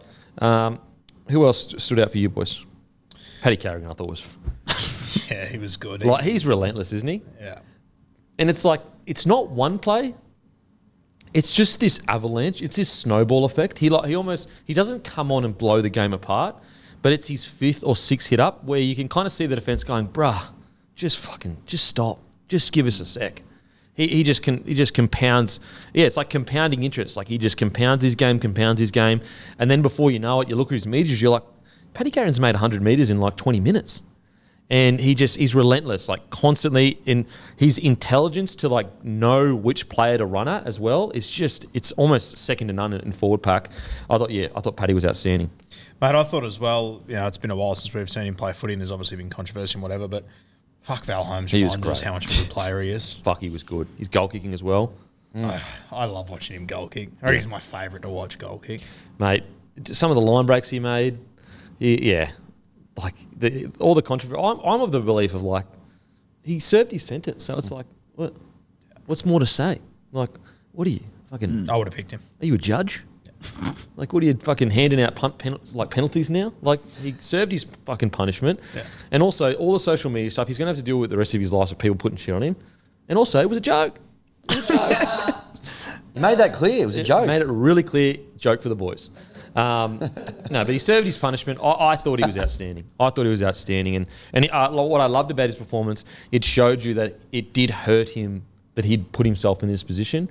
And instead of talking and carrying on or whatever, he just came out and showed by his actions how much the jersey means to him and how much it means to him to play for his country.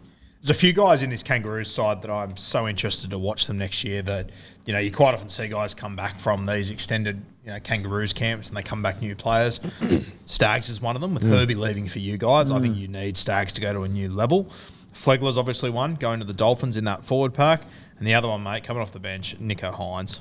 Sharkies just need him just to go to that next level. And I really do hope this experience is what pushes him up there, because fuck, he looks classy. Mate, he looked so slick when he got out there. Just the confidence and also the pace at which he played at. Getting quick play the balls and having defences on their back foot, making the right decisions. I mean, he came on, he basically had a hand in two of the tries. So if he doesn't have his hand in those two tries, you're looking at 24-18. That's an impact. That's a big impact. Huge. Yeah, a bloke I was pretty critical of over the back end of the season, particularly through the finals, Cam Munster, 74 points, I think, in 2 internationals. Obviously, Mad Dog at number 6. Just something's been off with him basically since Origin, I think. And again, I know stats aren't everything, and his insides that are getting wins in saying that Melbourne blown out of the finals in 2 games. But I think from memory in finals, he had something like 1 try assist in 3 games, which was off like a slightly shanked crossfield kick. That was in that Roosters famous win. But he had like no tries, no line breaks, no line assists. In these 74 points in 2 games, he's had 1 try assist, which was against Samoa. No tries, no line breaks. He had 2 line assists against Samoa. On the weekend, he had nothing. Just looks a bit of a shadow of himself. When I say a shadow of himself, since Origin, himself is like, could be the best player in the world. Yeah. He's been off for me for some time now, still missing tackles, and again, nothing too massive, and they're winning games, but yeah, just something doesn't look right with him to me. Yeah. I do think that their attack did look a bit slicker when Hines was on. But Hines and Munster are very, very different players. But yeah, it has been a bit of a quiet year for Munster. There's no denying that. I think it might just be a case of, he had this block of years where he was just taking the absolute piss, and it's just a quiet year. He looks like a bloke who just needs a bit of a spell too. Yeah, I think coming so. off the back of the World Cup, and we know he's seemingly always playing injured with something or another, so just needs a spell, get his body. You got to right. remember as well, he had his Origin debut 2017. That's a long stint of rep footy, a long stint of essentially rep footy. Yeah. So probably just needs a bit of a rest, I reckon. I Down at Melbourne as well, notoriously tough trainers. Yeah. So yeah, I think he probably needs. I think as long as he's being quiet, we just leave him alone. Yeah. Well, Like the T-Rex, what you I don't do want to is make say eye nothing. contact with. Yeah. So, don't get me wrong, he'll come out and score 4 tries in the final on the weekend and that, but I still think he's playing his role well though for the side. I think he's just allowing DC to do what he needs to do, and but yeah, I think it's been a bit of a quiet year. Anyone else stand out for you boys? Most of those names covered off there for the Kangaroos. Yeah. pretty sorted. Teddy, I thought, only 21 runs, which was good. Allowed the game to kind of just played his role pretty well. Once or twice there were overcalls. I was like, I'm not sure, but I thought he played his role really well, and he's just doing his job. Like you got to respect Teddy for that because all this pressure coming into the Pacific Games Championship, very easy for him to go, I need to prove everyone wrong. I need to prove everyone wrong. It needs to be about me. But he's just gone, no, step back, do my job, get through it. This was a nice little touch to Val Holmes for that Wasn't first it? try. Yeah. I didn't realise he sort of had that sort of deft touch in him. Yeah. Dylan Edwards, really interesting. I think he'll keep his spot, but just that drop ball, I was like, what then? It's the second week in a row. I was like, what the hell? As someone who's been there before and dropped a sitter on TV, I thought of that moment. Just go, don't worry about it, mate. Don't let it get you down. Get back out there next week, and you can turn it around. Yeah, it's weird because it's like he catches them all the time. I was sitting with a mate and I said, geez, that's weird. And he goes, maybe he's a bit tired. And I was like, would make sense. That would after make the sense. last 4 years. Yeah, absolutely. I think he keeps his spot though. I think in attack he's running is really crucial. I think Val keeps his spot. Boys, front row. Who do you keep? Oh, you got to start the two big So boys. you got, we all agree Tino Yeah, they're has coming start. back. Yep. Okay, so your bench, you've obviously got Harry Grant. Obviously got Paddy Carrigan. Yes. Yeah. Yeah. So what? Who drops out then? I think Lindsay's got to stay. Yeah, Lindsay's gotta Lindsay has stay? to stay. I'd probably go Lindsay and maybe Flegler. So Cotter drops out. Or Nico. Oh, yeah, Well, sorry. Cotter and Nico would. I wouldn't have Nico in my team next week. So Nico's out. Yeah, Nico's out. I would have Liam Martin on the edge, so maybe Cotter comes. Yeah, fuck, I don't know. I'd be happy to keep Nico or a utility just because looking at that team, it's a big set of boys. They've got Cam Murray who could shift to centre, but they've got Benny Hunt at 9. He can cover the halves. Cam Murray can cover centre. I still like an outside back utility. I do. Yeah, Especially when you've got big minute forwards like Cotter, Cam Murray, Payne, Haas, Tina. They can all play huge minutes, so I think they can afford to carry a utility back. You bringing Liam Martin back into the side? Absolutely. So then you, Flegler and Collins gone. So I would start Cam Murray and Liam Martin on the edges. Cotter. Then you have Grant, Carrigan, Yep. Hines. Who's your last one on the bench? So we're probably between Collins and Cotter Yeah. or Jake Trebojevic or Tom Flegler. Probably Collins on what he's done this year. I'd be going 3 forwards. Yeah, I'll be going 3 forwards. Because I just think you've got too many players that can slot into that outside back if they need. Like Murray, I reckon, could play outside back, Yeah. as in centre through into the middle. He can go centre, and then you could put Hammer on the wing if they need to cover wing. You got Holmes as well that can play centre. Hammer can also. That's true. Hammer and Val can both go to fullback. Edwards if can go to Cam Murray was fullback. to cover centre. Yeah. So you've convinced me. I've turned. You know what I'd love to heading into next week? Like, common sense says Haas and Tino come back in, they're going to flog them. Yeah, Mal I just think different. that Fish and Leota are going to go, fucking let's go. Yeah. It will take them to another level, I reckon. So my bench would be Grant, Carrigan, Collins.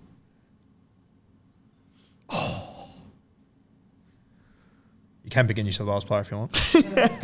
Grant, Carrigan, Collins.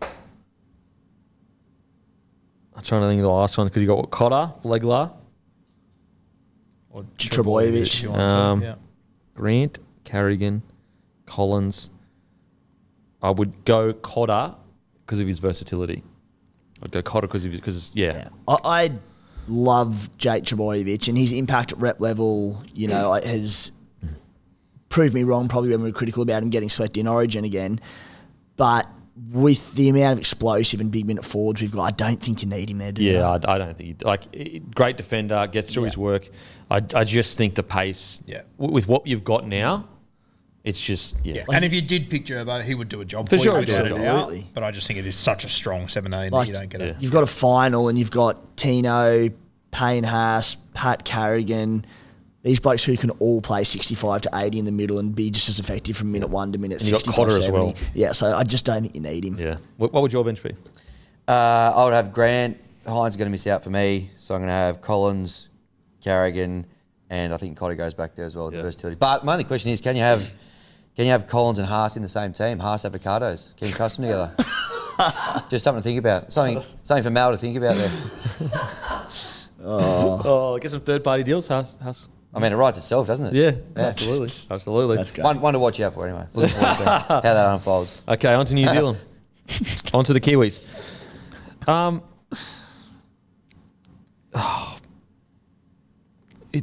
Look, it's hard to talk about because although I did think Fisher Harris had a good game, it was actually Tarpanet that got all their meters. I thought Tarpanet was outstanding. I just think that as a whole, they played pretty well.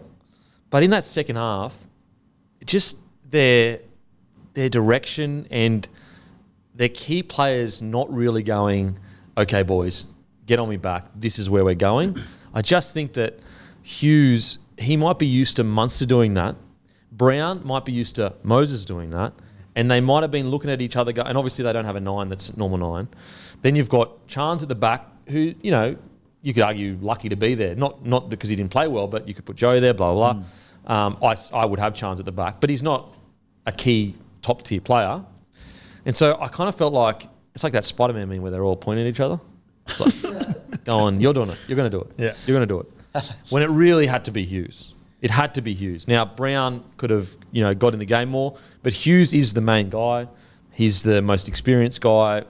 He's the 7 at the club, has all the weapons to really take the game by the scruff of the neck.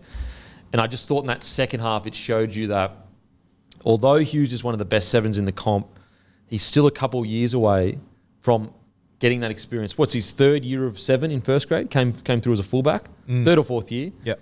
Still a couple of years away from identifying that in the game and going, oh, it's me that needs to make the call and get us where we need to get some points on the board.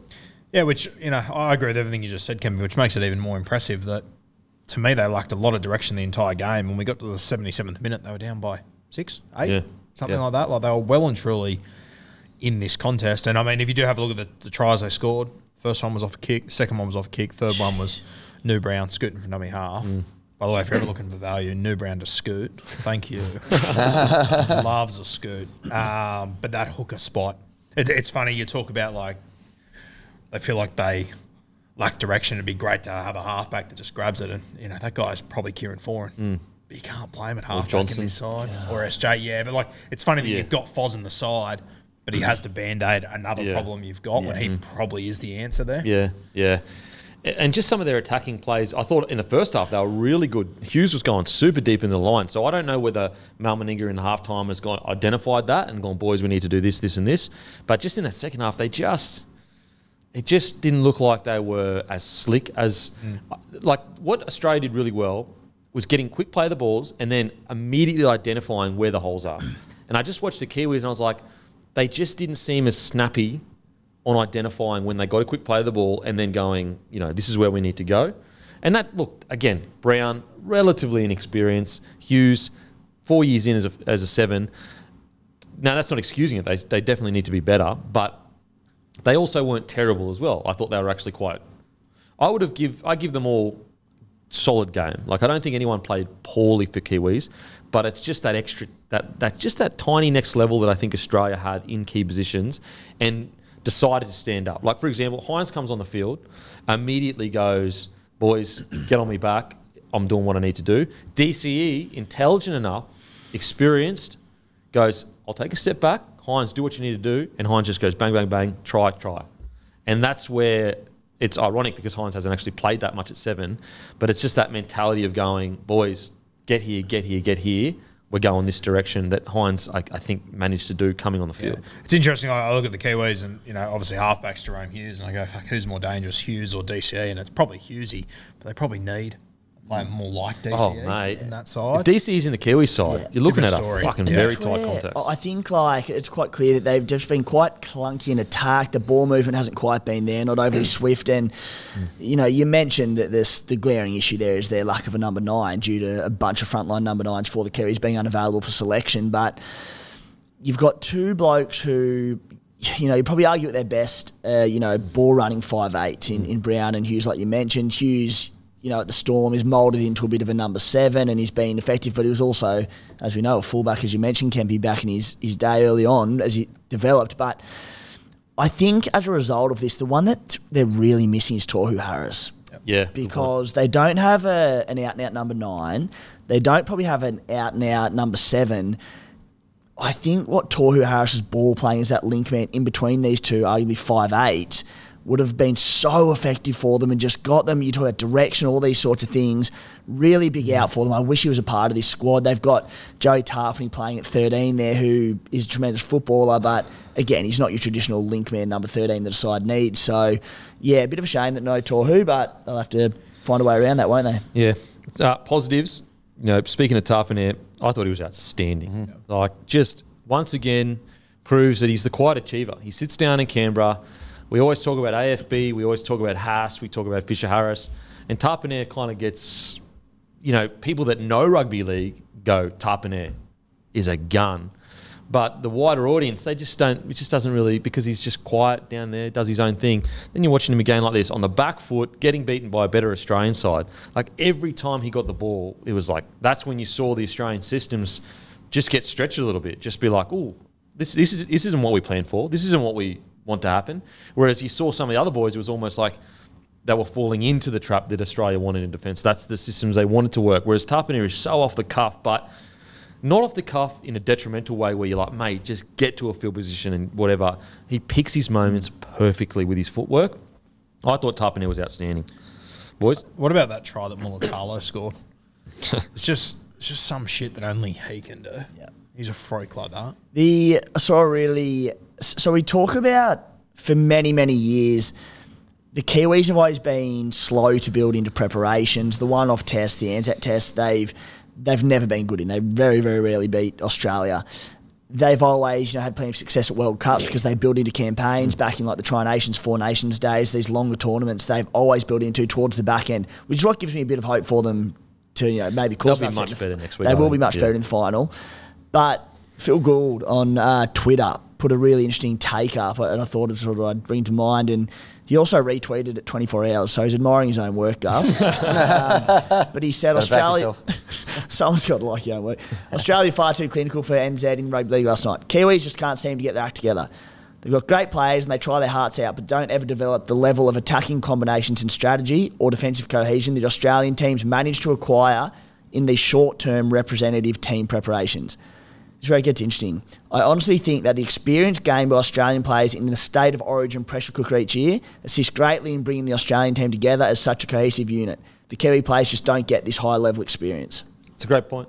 It's a great point. Like you put some Kiwi games on during the middle of the year or whatever, like we get Origin, that'd be a different beast. Yeah. Yeah, and even like going back to last week, I know it's completely different, but like that was why I tipped Fiji to win that game. So I thought they're always better in week 2, week 3, week 4. They improve every week. And tell you what, if I imagine the Kiwis this week, I'm going, we're at $4. No one's expecting us to win. We're playing back in New Zealand.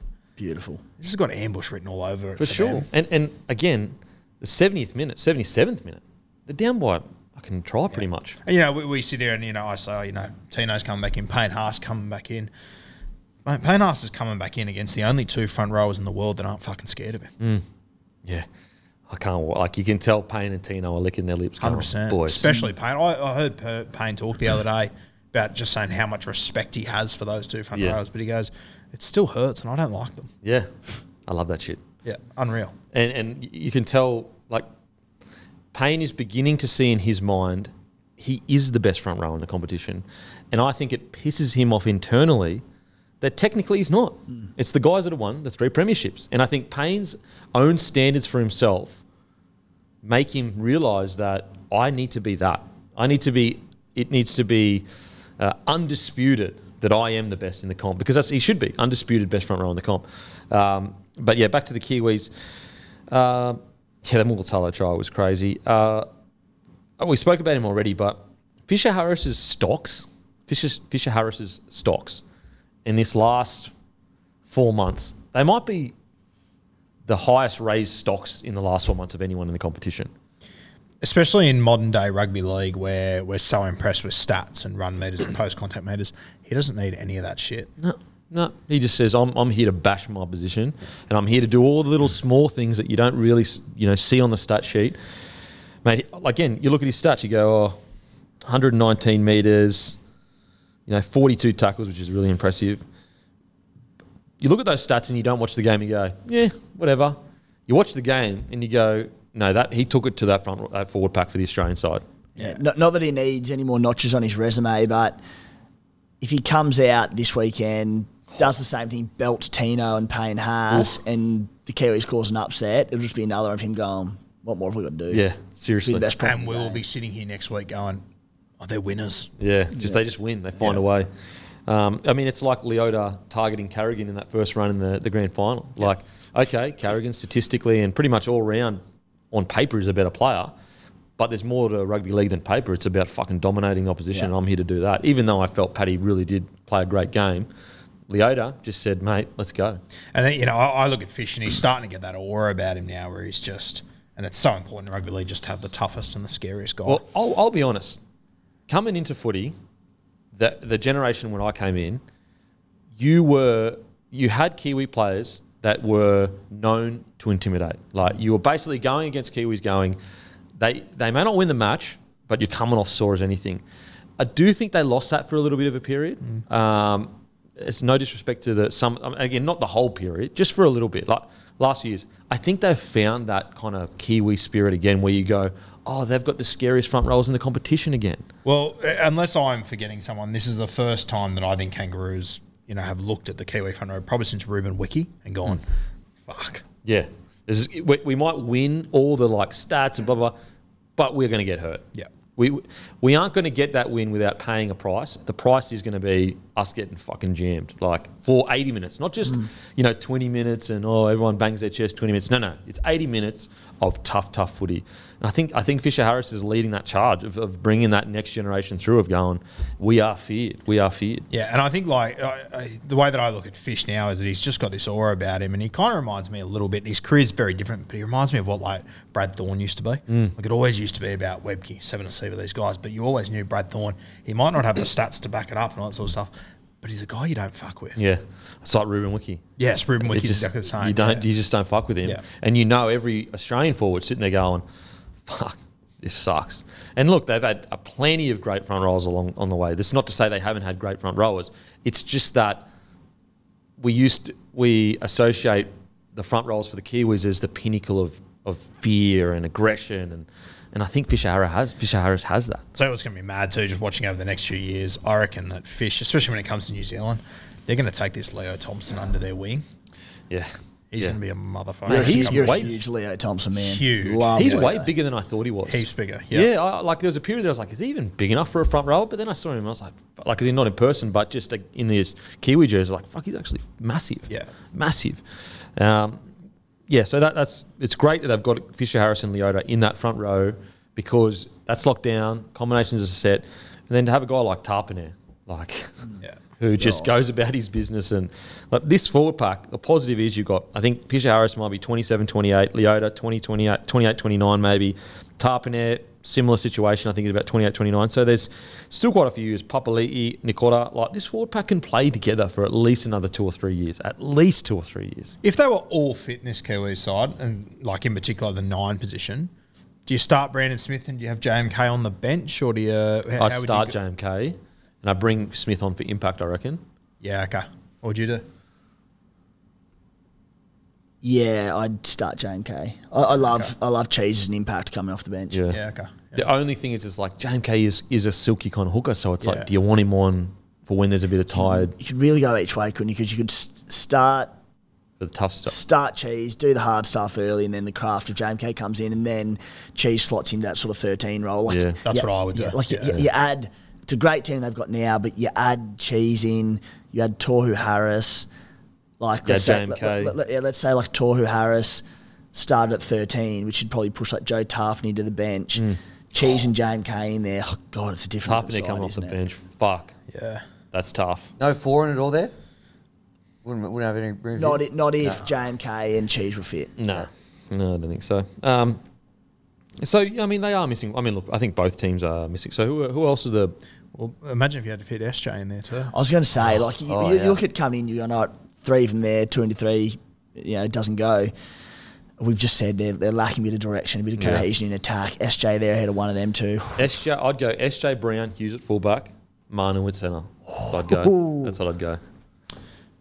Roger Tuivasa-Sheck enters the room next year. Oh, Jesus. Jeez. Look, it's exciting. Great spot to be. Yeah. It's funny because I came away from the game pretty disappointed from the Kiwis. I didn't think they played poorly. I wasn't there going, shocker.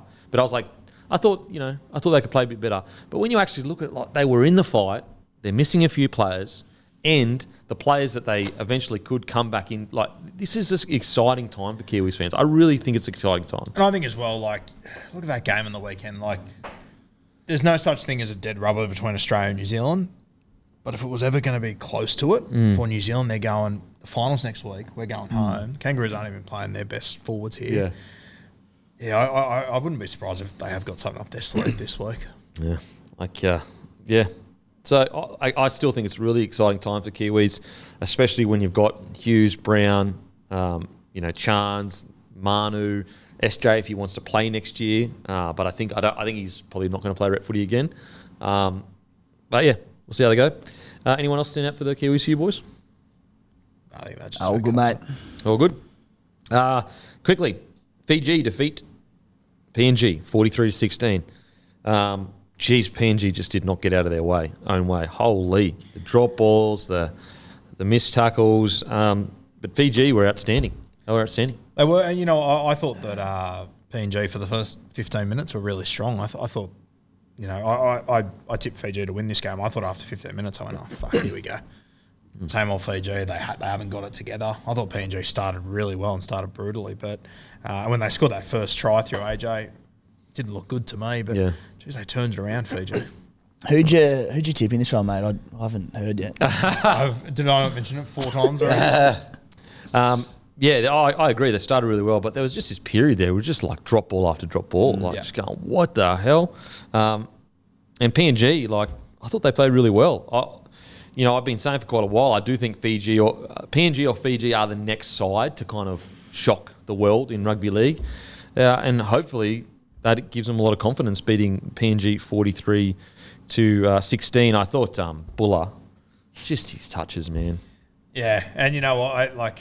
If you ever want an indication of how stats just don't tell a story, Buller ran for 130 metres, not bad. 1 try assist, 6 tackle breaks. That's it.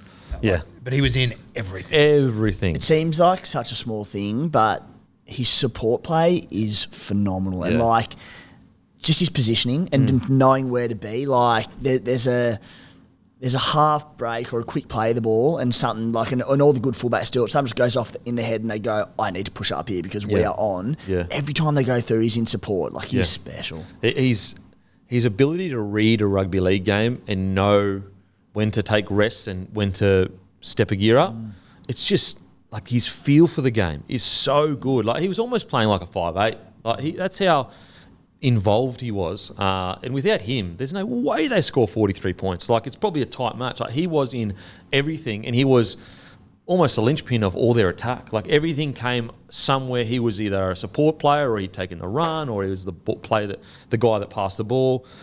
I tell you what, Tigers fans, get excited. I'm very excited. He was elite in everything, as you mentioned. They surprised everyone, Fiji, except Guru, obviously. He's the only one who tipped him. I deserve this. This is good. No, they were good. I didn't mind Kurt Donahue as well. Thought he played pretty good game. Yeah, he's a 9, so for him to jump in at 5'8" there, pretty good knock. Yeah. Well, they got a good 9 as well, Fiji. Tagi Tuima, not with the current NRL club, I noticed, but I thought he had a good solid game. He'd be a great get for an NRL side. Hammy, what's your take on Mr. Whippy? You've always been a long-term fan of him. Big time. Big minutes again. Yeah, what's going on there? If you got Mr. Whippy sitting there in the driveway, you got to get him out and use him every now and again. Just mismanaged. Plenty to be excited about Gordon Whippy fans though. Good to see him get another. Stay patient, Whippy fans. Stay patient, Whippy fans. That's right. Sivo back to his barnstorming best. Him bumping off Nano McDonald. People don't realise how big Nano McDonald is. He's not a small winger, or he's not like Teddy. He's a big fullback, but not a big winger. Nano McDonald's a massive winger. He's a monster. A monster. And Sivo just went, bruh, let's see he comes off best here. He even shoulder charged him, and he was like, yep, sweet. That Sivo for me, I want to see it week in, week out. Yeah. Just week in, week out, baby. Bring that Sivo. Although his milking of that tackle was so bad. But he got the penalty. But his try and running for 200 metres, 6 tackle breaks, a line break. I thought Sivo was outstanding. Yeah, mate. The other one that I thought was really good, who, he cops a lot of shit from people, and say what you will, but Brandon Wakeham has been the halfback. He was great. He made 26 tackles and missed none. He is a small halfback going up against PNG. Mate, there's standards in NRL. There's certain guys that are good, certain guys are average, certain guys are fringe players. He doesn't sign himself, man. He doesn't select himself in sides. So all these people try to put shit on a guy like Brendan Wakeham. It's like, wait, bruh, what are you doing? Now that's not to say you can't have an opinion on someone. That having an opinion is totally different to putting shit on a bloke that's probably on minimum. He comes in, he tries to do a job. He doesn't sit on press conference and say I'm the best player in the world. Like, it's all this like talk shit or whatever. It's like, mate, he's a good solid footy player. He's a fringe first grader. There's nothing wrong with that. And on the weekend he was outstanding. And he has a crack every time he goes out there, puts himself in line all the time. Like, if he screws up in attack, he doesn't go into his shell. He keeps having a crack. And another thing, like, look at the two clubs he's been at recently. The Tigers and the Bulldogs, bottom of the table. In one sense, you look at it and go, they're bottom of the table. Like, he obviously hasn't done much. Or you could go, because I think he's had some pretty good moments for both clubs, particularly the Tigers of late. Imagine if he was the reserve halfback at, Melbourne Storm or the Penrith Panthers. Yeah. Go in there and probably be a superstar. Well, Like, it's if not he been left easy. the Tigers this year and signed with the Panthers as their next halfback, We'd all be sitting here going, Tigers are re-signing him in 2 years' time. Yeah. So like this is, yeah, we get it. At the moment, he's a fringe player. He's not top tier 7 or whatever, but yeah, people like to put shit on him. It's like, mate, what are you doing? Seriously. Like, the bloke doesn't pick himself. He doesn't offer himself contracts, and you can't knock his effort. Every time he plays, he has a crack. What more can you ask from the bloke? And creates. He always creating and looking lively. Yeah. Like, I thought he was really, really good. And as you said, Rue, like, or whether it was Timmy, I'm not sure, but you're all blurry into one, to be honest. Same shit, different now. Just shit takes from both of you. No. Said that, playing against such a big PNG side. I did call Jermaine Hopgood about 18 months ago. Yeah, that is good. Anyone else, boys? No, that just about does it for me. Go, Donnie. 2 metres, 137 metres. Stop it. PNG, just got to get out of their own way. They've got this great opportunity in front of them to be the next powerhouse. Now it's about getting out of their own way. It really is. They've got the talent. They've got the huge country backing. I know financially they may not have as big a backing as, Australia and New Zealand, but everything, all of the ingredients are there to do something special. It's just about whether they want to take it or not, in my opinion. I was so happy to see Reece Martin playing rugby league. Yeah. Been over there in the Super League for a couple of years. I don't get to see much of it over there. He didn't have an outstanding game or anything, but Christ, I think he's a talent that should be in the NRL somewhere. I'd be happy to throw him a lifeline. Some of these players, like their number 9, IPAP, so good. Like this, they got all of these players. I feel like if you put him in a good system, they'd have an opportunity to play in NRL. Like, they really do have a lot of talent in PNG. It was the close watch on a puppy on the weekend. He didn't have a great impact on the game, but so these two are going around again this weekend, aren't they? They play back to back. Yeah. Really excited to watch him again. This would be because I think PNG will be stinging from this. I think they'll be coming out firing. I think PNG win this. I think they'll bounce back. Did you tip PNG? I was waiting for it to come along. I was going to carry on like a tip then too. But like they just need to somehow find a way to put consistent footy together so they can build confidence and be like, no, we actually can do something special here. Because I truly believe it's them and Fiji that in a few years' time, maybe they take a scalp of one of the bigger teams. Like, I don't know, maybe. I mean, in the World Cup, New Zealand only beat PNG by a try. And there was a dubious decision in that game. So hopefully they can get it together. England versus Tonga. Didn't watch it. Apologies. Worst bloke in the world. I didn't wake up at 1 a.m. to watch two nations that I don't actually support. England defeat Tonga 14-4. Mate, these English guys, best in the world. Best in the world. They're so good. Every single one of them, best ever. Don't say anything negative about England. No, I didn't watch it. I didn't watch it, guys. Did you guys get a chance to watch any of it? I saw the highlights of it. I saw the 20-minute KO mini. Yeah. Yeah. What do you reckon? I mean, pretty bleak conditions, classic weather over there. So it wasn't like great for expansive footy. I wasn't here last week after the first test between the two nations, but he didn't have a major impact in this game. But Tommy Johnson is a bloke I've been such a big fan of, Pommy Winger, for so long. Again, didn't have the best game on the weekend from what I saw, but scored a double the week prior. Followed him from basically early on in his days, quite closely at Wakefield, who were, they're sort of battling for relegation every year. Stuck with them for a long time and was just outstanding for Wakey. Went over the Catalans. Is he a really good goal kicker? No. Okay, got that Went right. over to Catalans this year. He was a top try scorer in the Super League. I'd love to see him get a crack in the NRL. I think he's a star. How old is he? Oh, he'd be maybe 27, 28. I think you spoke about him in the World Cup. I've spoken about him before, yeah. What about Wellesby? 28, Tommy Johnson is. Also born in Germany. There you go. Yeah, Wellesby's an interesting one. 22?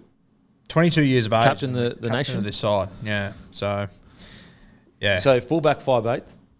Yeah, I think he can play a bit of halfback too, but Yeah. I've seen him fullback 5'8". NRL, he'd be probably a fullback. I think so, yeah. And there was, apparently there was a number of NRL people over there watching him, You're watching keeping him? an eye on him. Yeah, okay. I mean, look, if you captain your country at 22 years old with a team that has other experienced players in it, Well, John Bateman and Elliot Whitehead are in that side.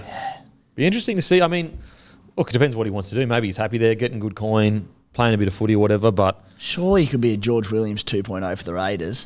Seriously. Come over, test yourself in the capital. mate, I don't know whether he is keen to, but couldn't hurt to come over and give her a crack for a year or two. Be good to see. Captain in your country at 22 years old, and they got massive raps on him. Come over. He's a specialist in shit cold conditions over in England, so he could do the same in Canberra. I thought that was probably the key to this game, that England, they just, from what I saw in highlights, they play to the conditions much better. I think in game 3, just looking at the team sheets, they've obviously lost the series. It's 2-0. I think it's time. Put in the young fellas. Pull the trigger. Pull the trigger, make it happen, and just go forward and stick to it. Yep. Lola here, Hopewadi to a degree, but Lola here. I just think that you've got good young halves now. Give someone else a crack. Hopewadi, maybe you can play centre. I don't. Yeah, he did. Just play Kohler at fullback. That being said, he did. I love What a Will pill. Hopewadi's ball playing. Oh, he's incredible. Threw this pill for Kohler's try. Bloke shot at the fan, just held back, bang over behind him. Was like, I love watching. He had him one of the pass best football. One of the best fucking 3-on-2s you could Yeah. see at fullback. But I think that with Kohler, it's more just the future. So why not put Hopewadi? And I know they did swap at stages, but why not put Hopewadi at centre and Kohler at fullback? And you can always swap them back if it's not working. I thought that's what they might do more of, and just sort of interchange in between the roles a little bit. Yeah. You mentioned getting up at 1 or 2 a.m. If they play Last Final in this side next week, I will be up. And You'll be be up as well, I reckon. Yeah, You'll be up. I'll get up for We'll be that. up together. Holy We'll shit. be on the end of the Australia-England cricket game as well, so I'll be up then. you'll have to watch the mini after because you'll be Still watching watching cricket. cricket. Yeah. Yeah, okay. Anyway, let's get into some cricket chat, hey?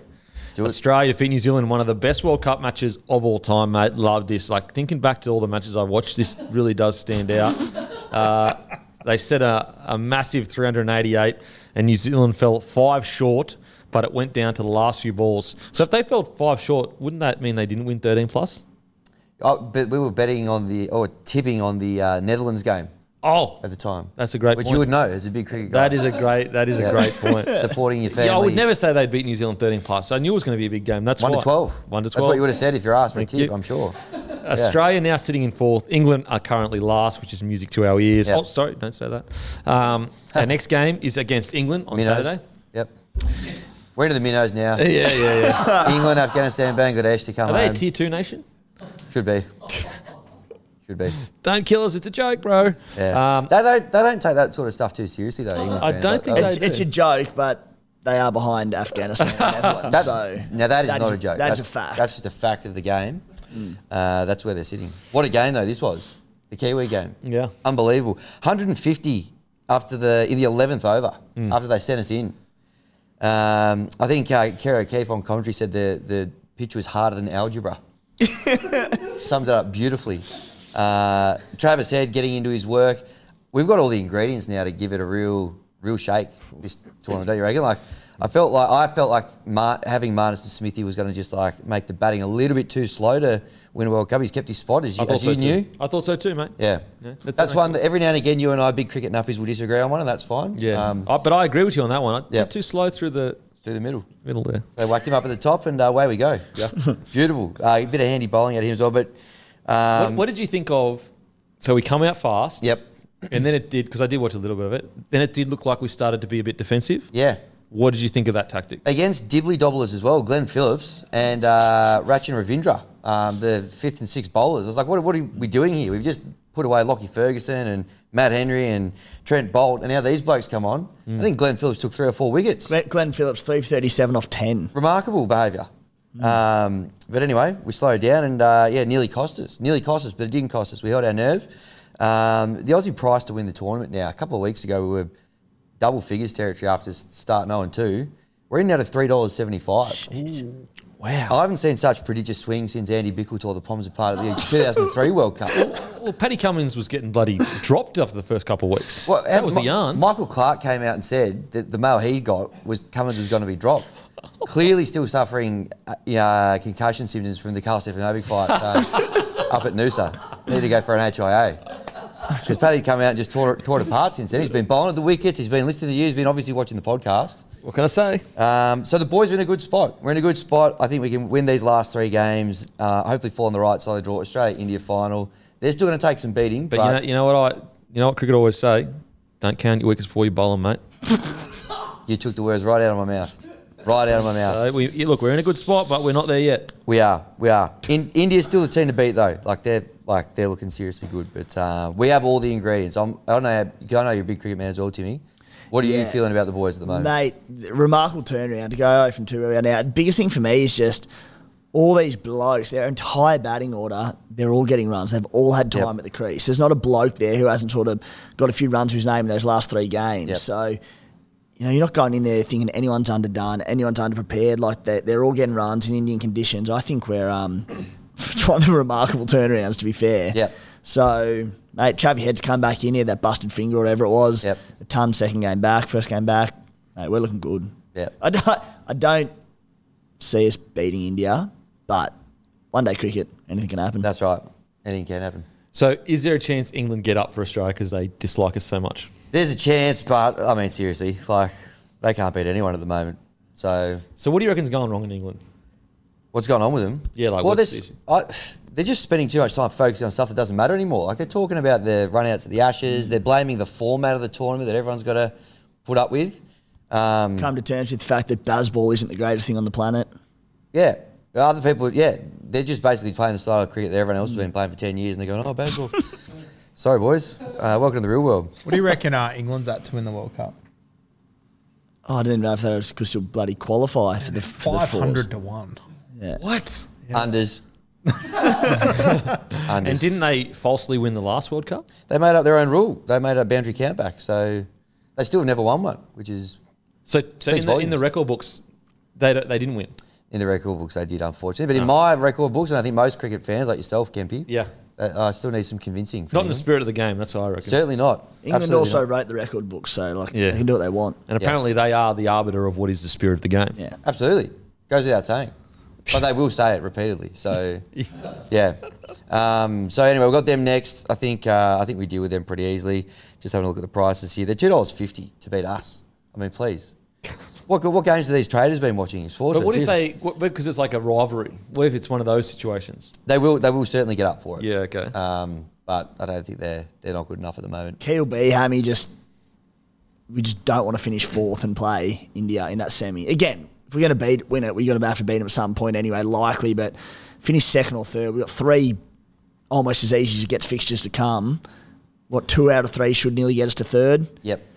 So if we beat England, we should should win the next 2 games. We should. Which would put us in 2nd? That would put us in 2nd. Yeah. Yep. Just avoiding India is the key. Yeah. Okay. And are we expecting the other 2 to be South Africa and New Zealand? Yep. Yeah. Isn't South Africa pretty red hot at the moment, except for one game? Yeah, well, they wrecked us. They beat us, and then they lost to the Netherlands. Oh, yeah. Jeez. Your boy Van Beek turned up again. Ruined the parties. Yeah. I ruin parties here in Australia. He ruins parties over there. That'll be the top 4, I reckon. So we've shown we can, I reckon we're the one team, I think, that can challenge India. Okay. Yeah. Fingers crossed, fingers crossed. And the bingos, I'll talk you through the bingos. Yeah, the They're bingos. up on the site now. I can see them here. Boom. Shout out to the Rubenstein group. They're in the prime real estate there as well. Hammy's to score a 50 bingo. So there's 5 names here. You need at least 3 of these blokes to score 50 for it to be bingo. Okay. So we've got Dave Warner, Travis Head, The Big Show, Glenn Maxwell. Then we've got Bairstow and Stokes. So neither of those blokes are probably going to do it. So you're probably relying on the Aussies there to do the business. And then the wicket taker bingo has been going bananas. We've won 2 of the last 3. The 4 players that I've picked here, you need at least 3 of these guys to take 2 or more wickets. Starkey, your boy Guru, Zampa, and then Adil Rashid and David Willey, who's got the new seed, swinging it around there, the big left arm. $3.20 you're getting. They've wound that one right back in because it's been going so well. Yeah. There you go. There you go. There you bloody go. There you Bingo. have it, guys. Yep. The Bible of sport has just finished. You didn't want me to get into my Sheffield Shield rap here. 3 great games over the weekend. Jared the Frog Friedman leads the Tassie boys. Mate, give us a quick wrap up, mate. I get a bit emotional when Tassie cricket comes up because I wouldn't be here without it, Kenzie. I wouldn't be here without it. My father played a handful of games for Tassie. He was just an honest toiler from Sydney, went down to Tasmania seeking more opportunities, met my beautiful mother Di down there, and the rest is history. So whenever I see the boys with their backs to the wall at Bellerive Oval, as was the case over the weekend, I mean, they were bowled out for 150 in the first dig. Really? And to come around and, you know, Queensland made all those runs and declared 6 down. Jared Freeman, you know, I've said it before, I'll say it again, what can't he do? The Frog. Really, and apologies, I do get a bit emotional when I talk about Tassie, but there was not a dry eye in the house yesterday at Goodman HQ. So well done to the boys. And New South Wales lost their 15th Shield game in a row. They just don't. New South Wales just don't get Shield cricket. It's as simple as that. They get Shields in general. Exactly. Oh, what? All right, see you next week. I wasn't even speaking about league. I was speaking about other sports, but you just assumed that. Anyway, Hammy, what are your thoughts on Michael Nisa opening the batting for Australia come the Test summer? I think that's a little bit over the top, too. Mate, Bloke is in unreal form. I could actually see him. He's probably the most informal rounder in world cricket at the moment, Michael Nisa. You know, based on they'll go with Green, but if something happened to Cam Green, I'd have no qualms. I'll be absolutely qualm free with Michael Nisa slotting in Mate, at number 6. Realistically, though, like, come the Aussie summer, slotting in at 7 or 8. In his last 10 knocks, he's had a 51, 90, 140, 40, 176 not out, 123, 86. Yep. He's a bowler. What do you reckon, Kempy? Listen, you got to be patient in this game, and he hasn't earned his stripes. Sometimes you need to pick experienced players that have been there, done it, and unfortunately, he hasn't done that for me. Yeah, really. I think he's now the most capped 12th man in Test cricket history for Australia. Legit. He's overtaken Andy Bickle from that mantle. I So haven't seen him do it with the big dance, mate. Get him in. we spoke about the prodigious swing of Andy Bickle earlier in the show, and I reckon Michael Nisa's just about on par. Scary what he could do with the Duke's ball in hand in those English conditions, Kempy? Yeah, tonk a few cherries over there, eh? Yeah, he certainly bowls at the wickets, so one to watch there for sure. Alrighty, that is Let us know in the comments, Michael Nisa. Yeah, should he be in there, or is Denon fucking know a thing or two about cricket? Make sure to give Rugby League Guru a follow on Instagram. SC Playbook. He's started up his cricket Instagram as well. Hammy, give Hammy a follow. Handsome Hammy G, all one word. If you follow Matty, unfollow him.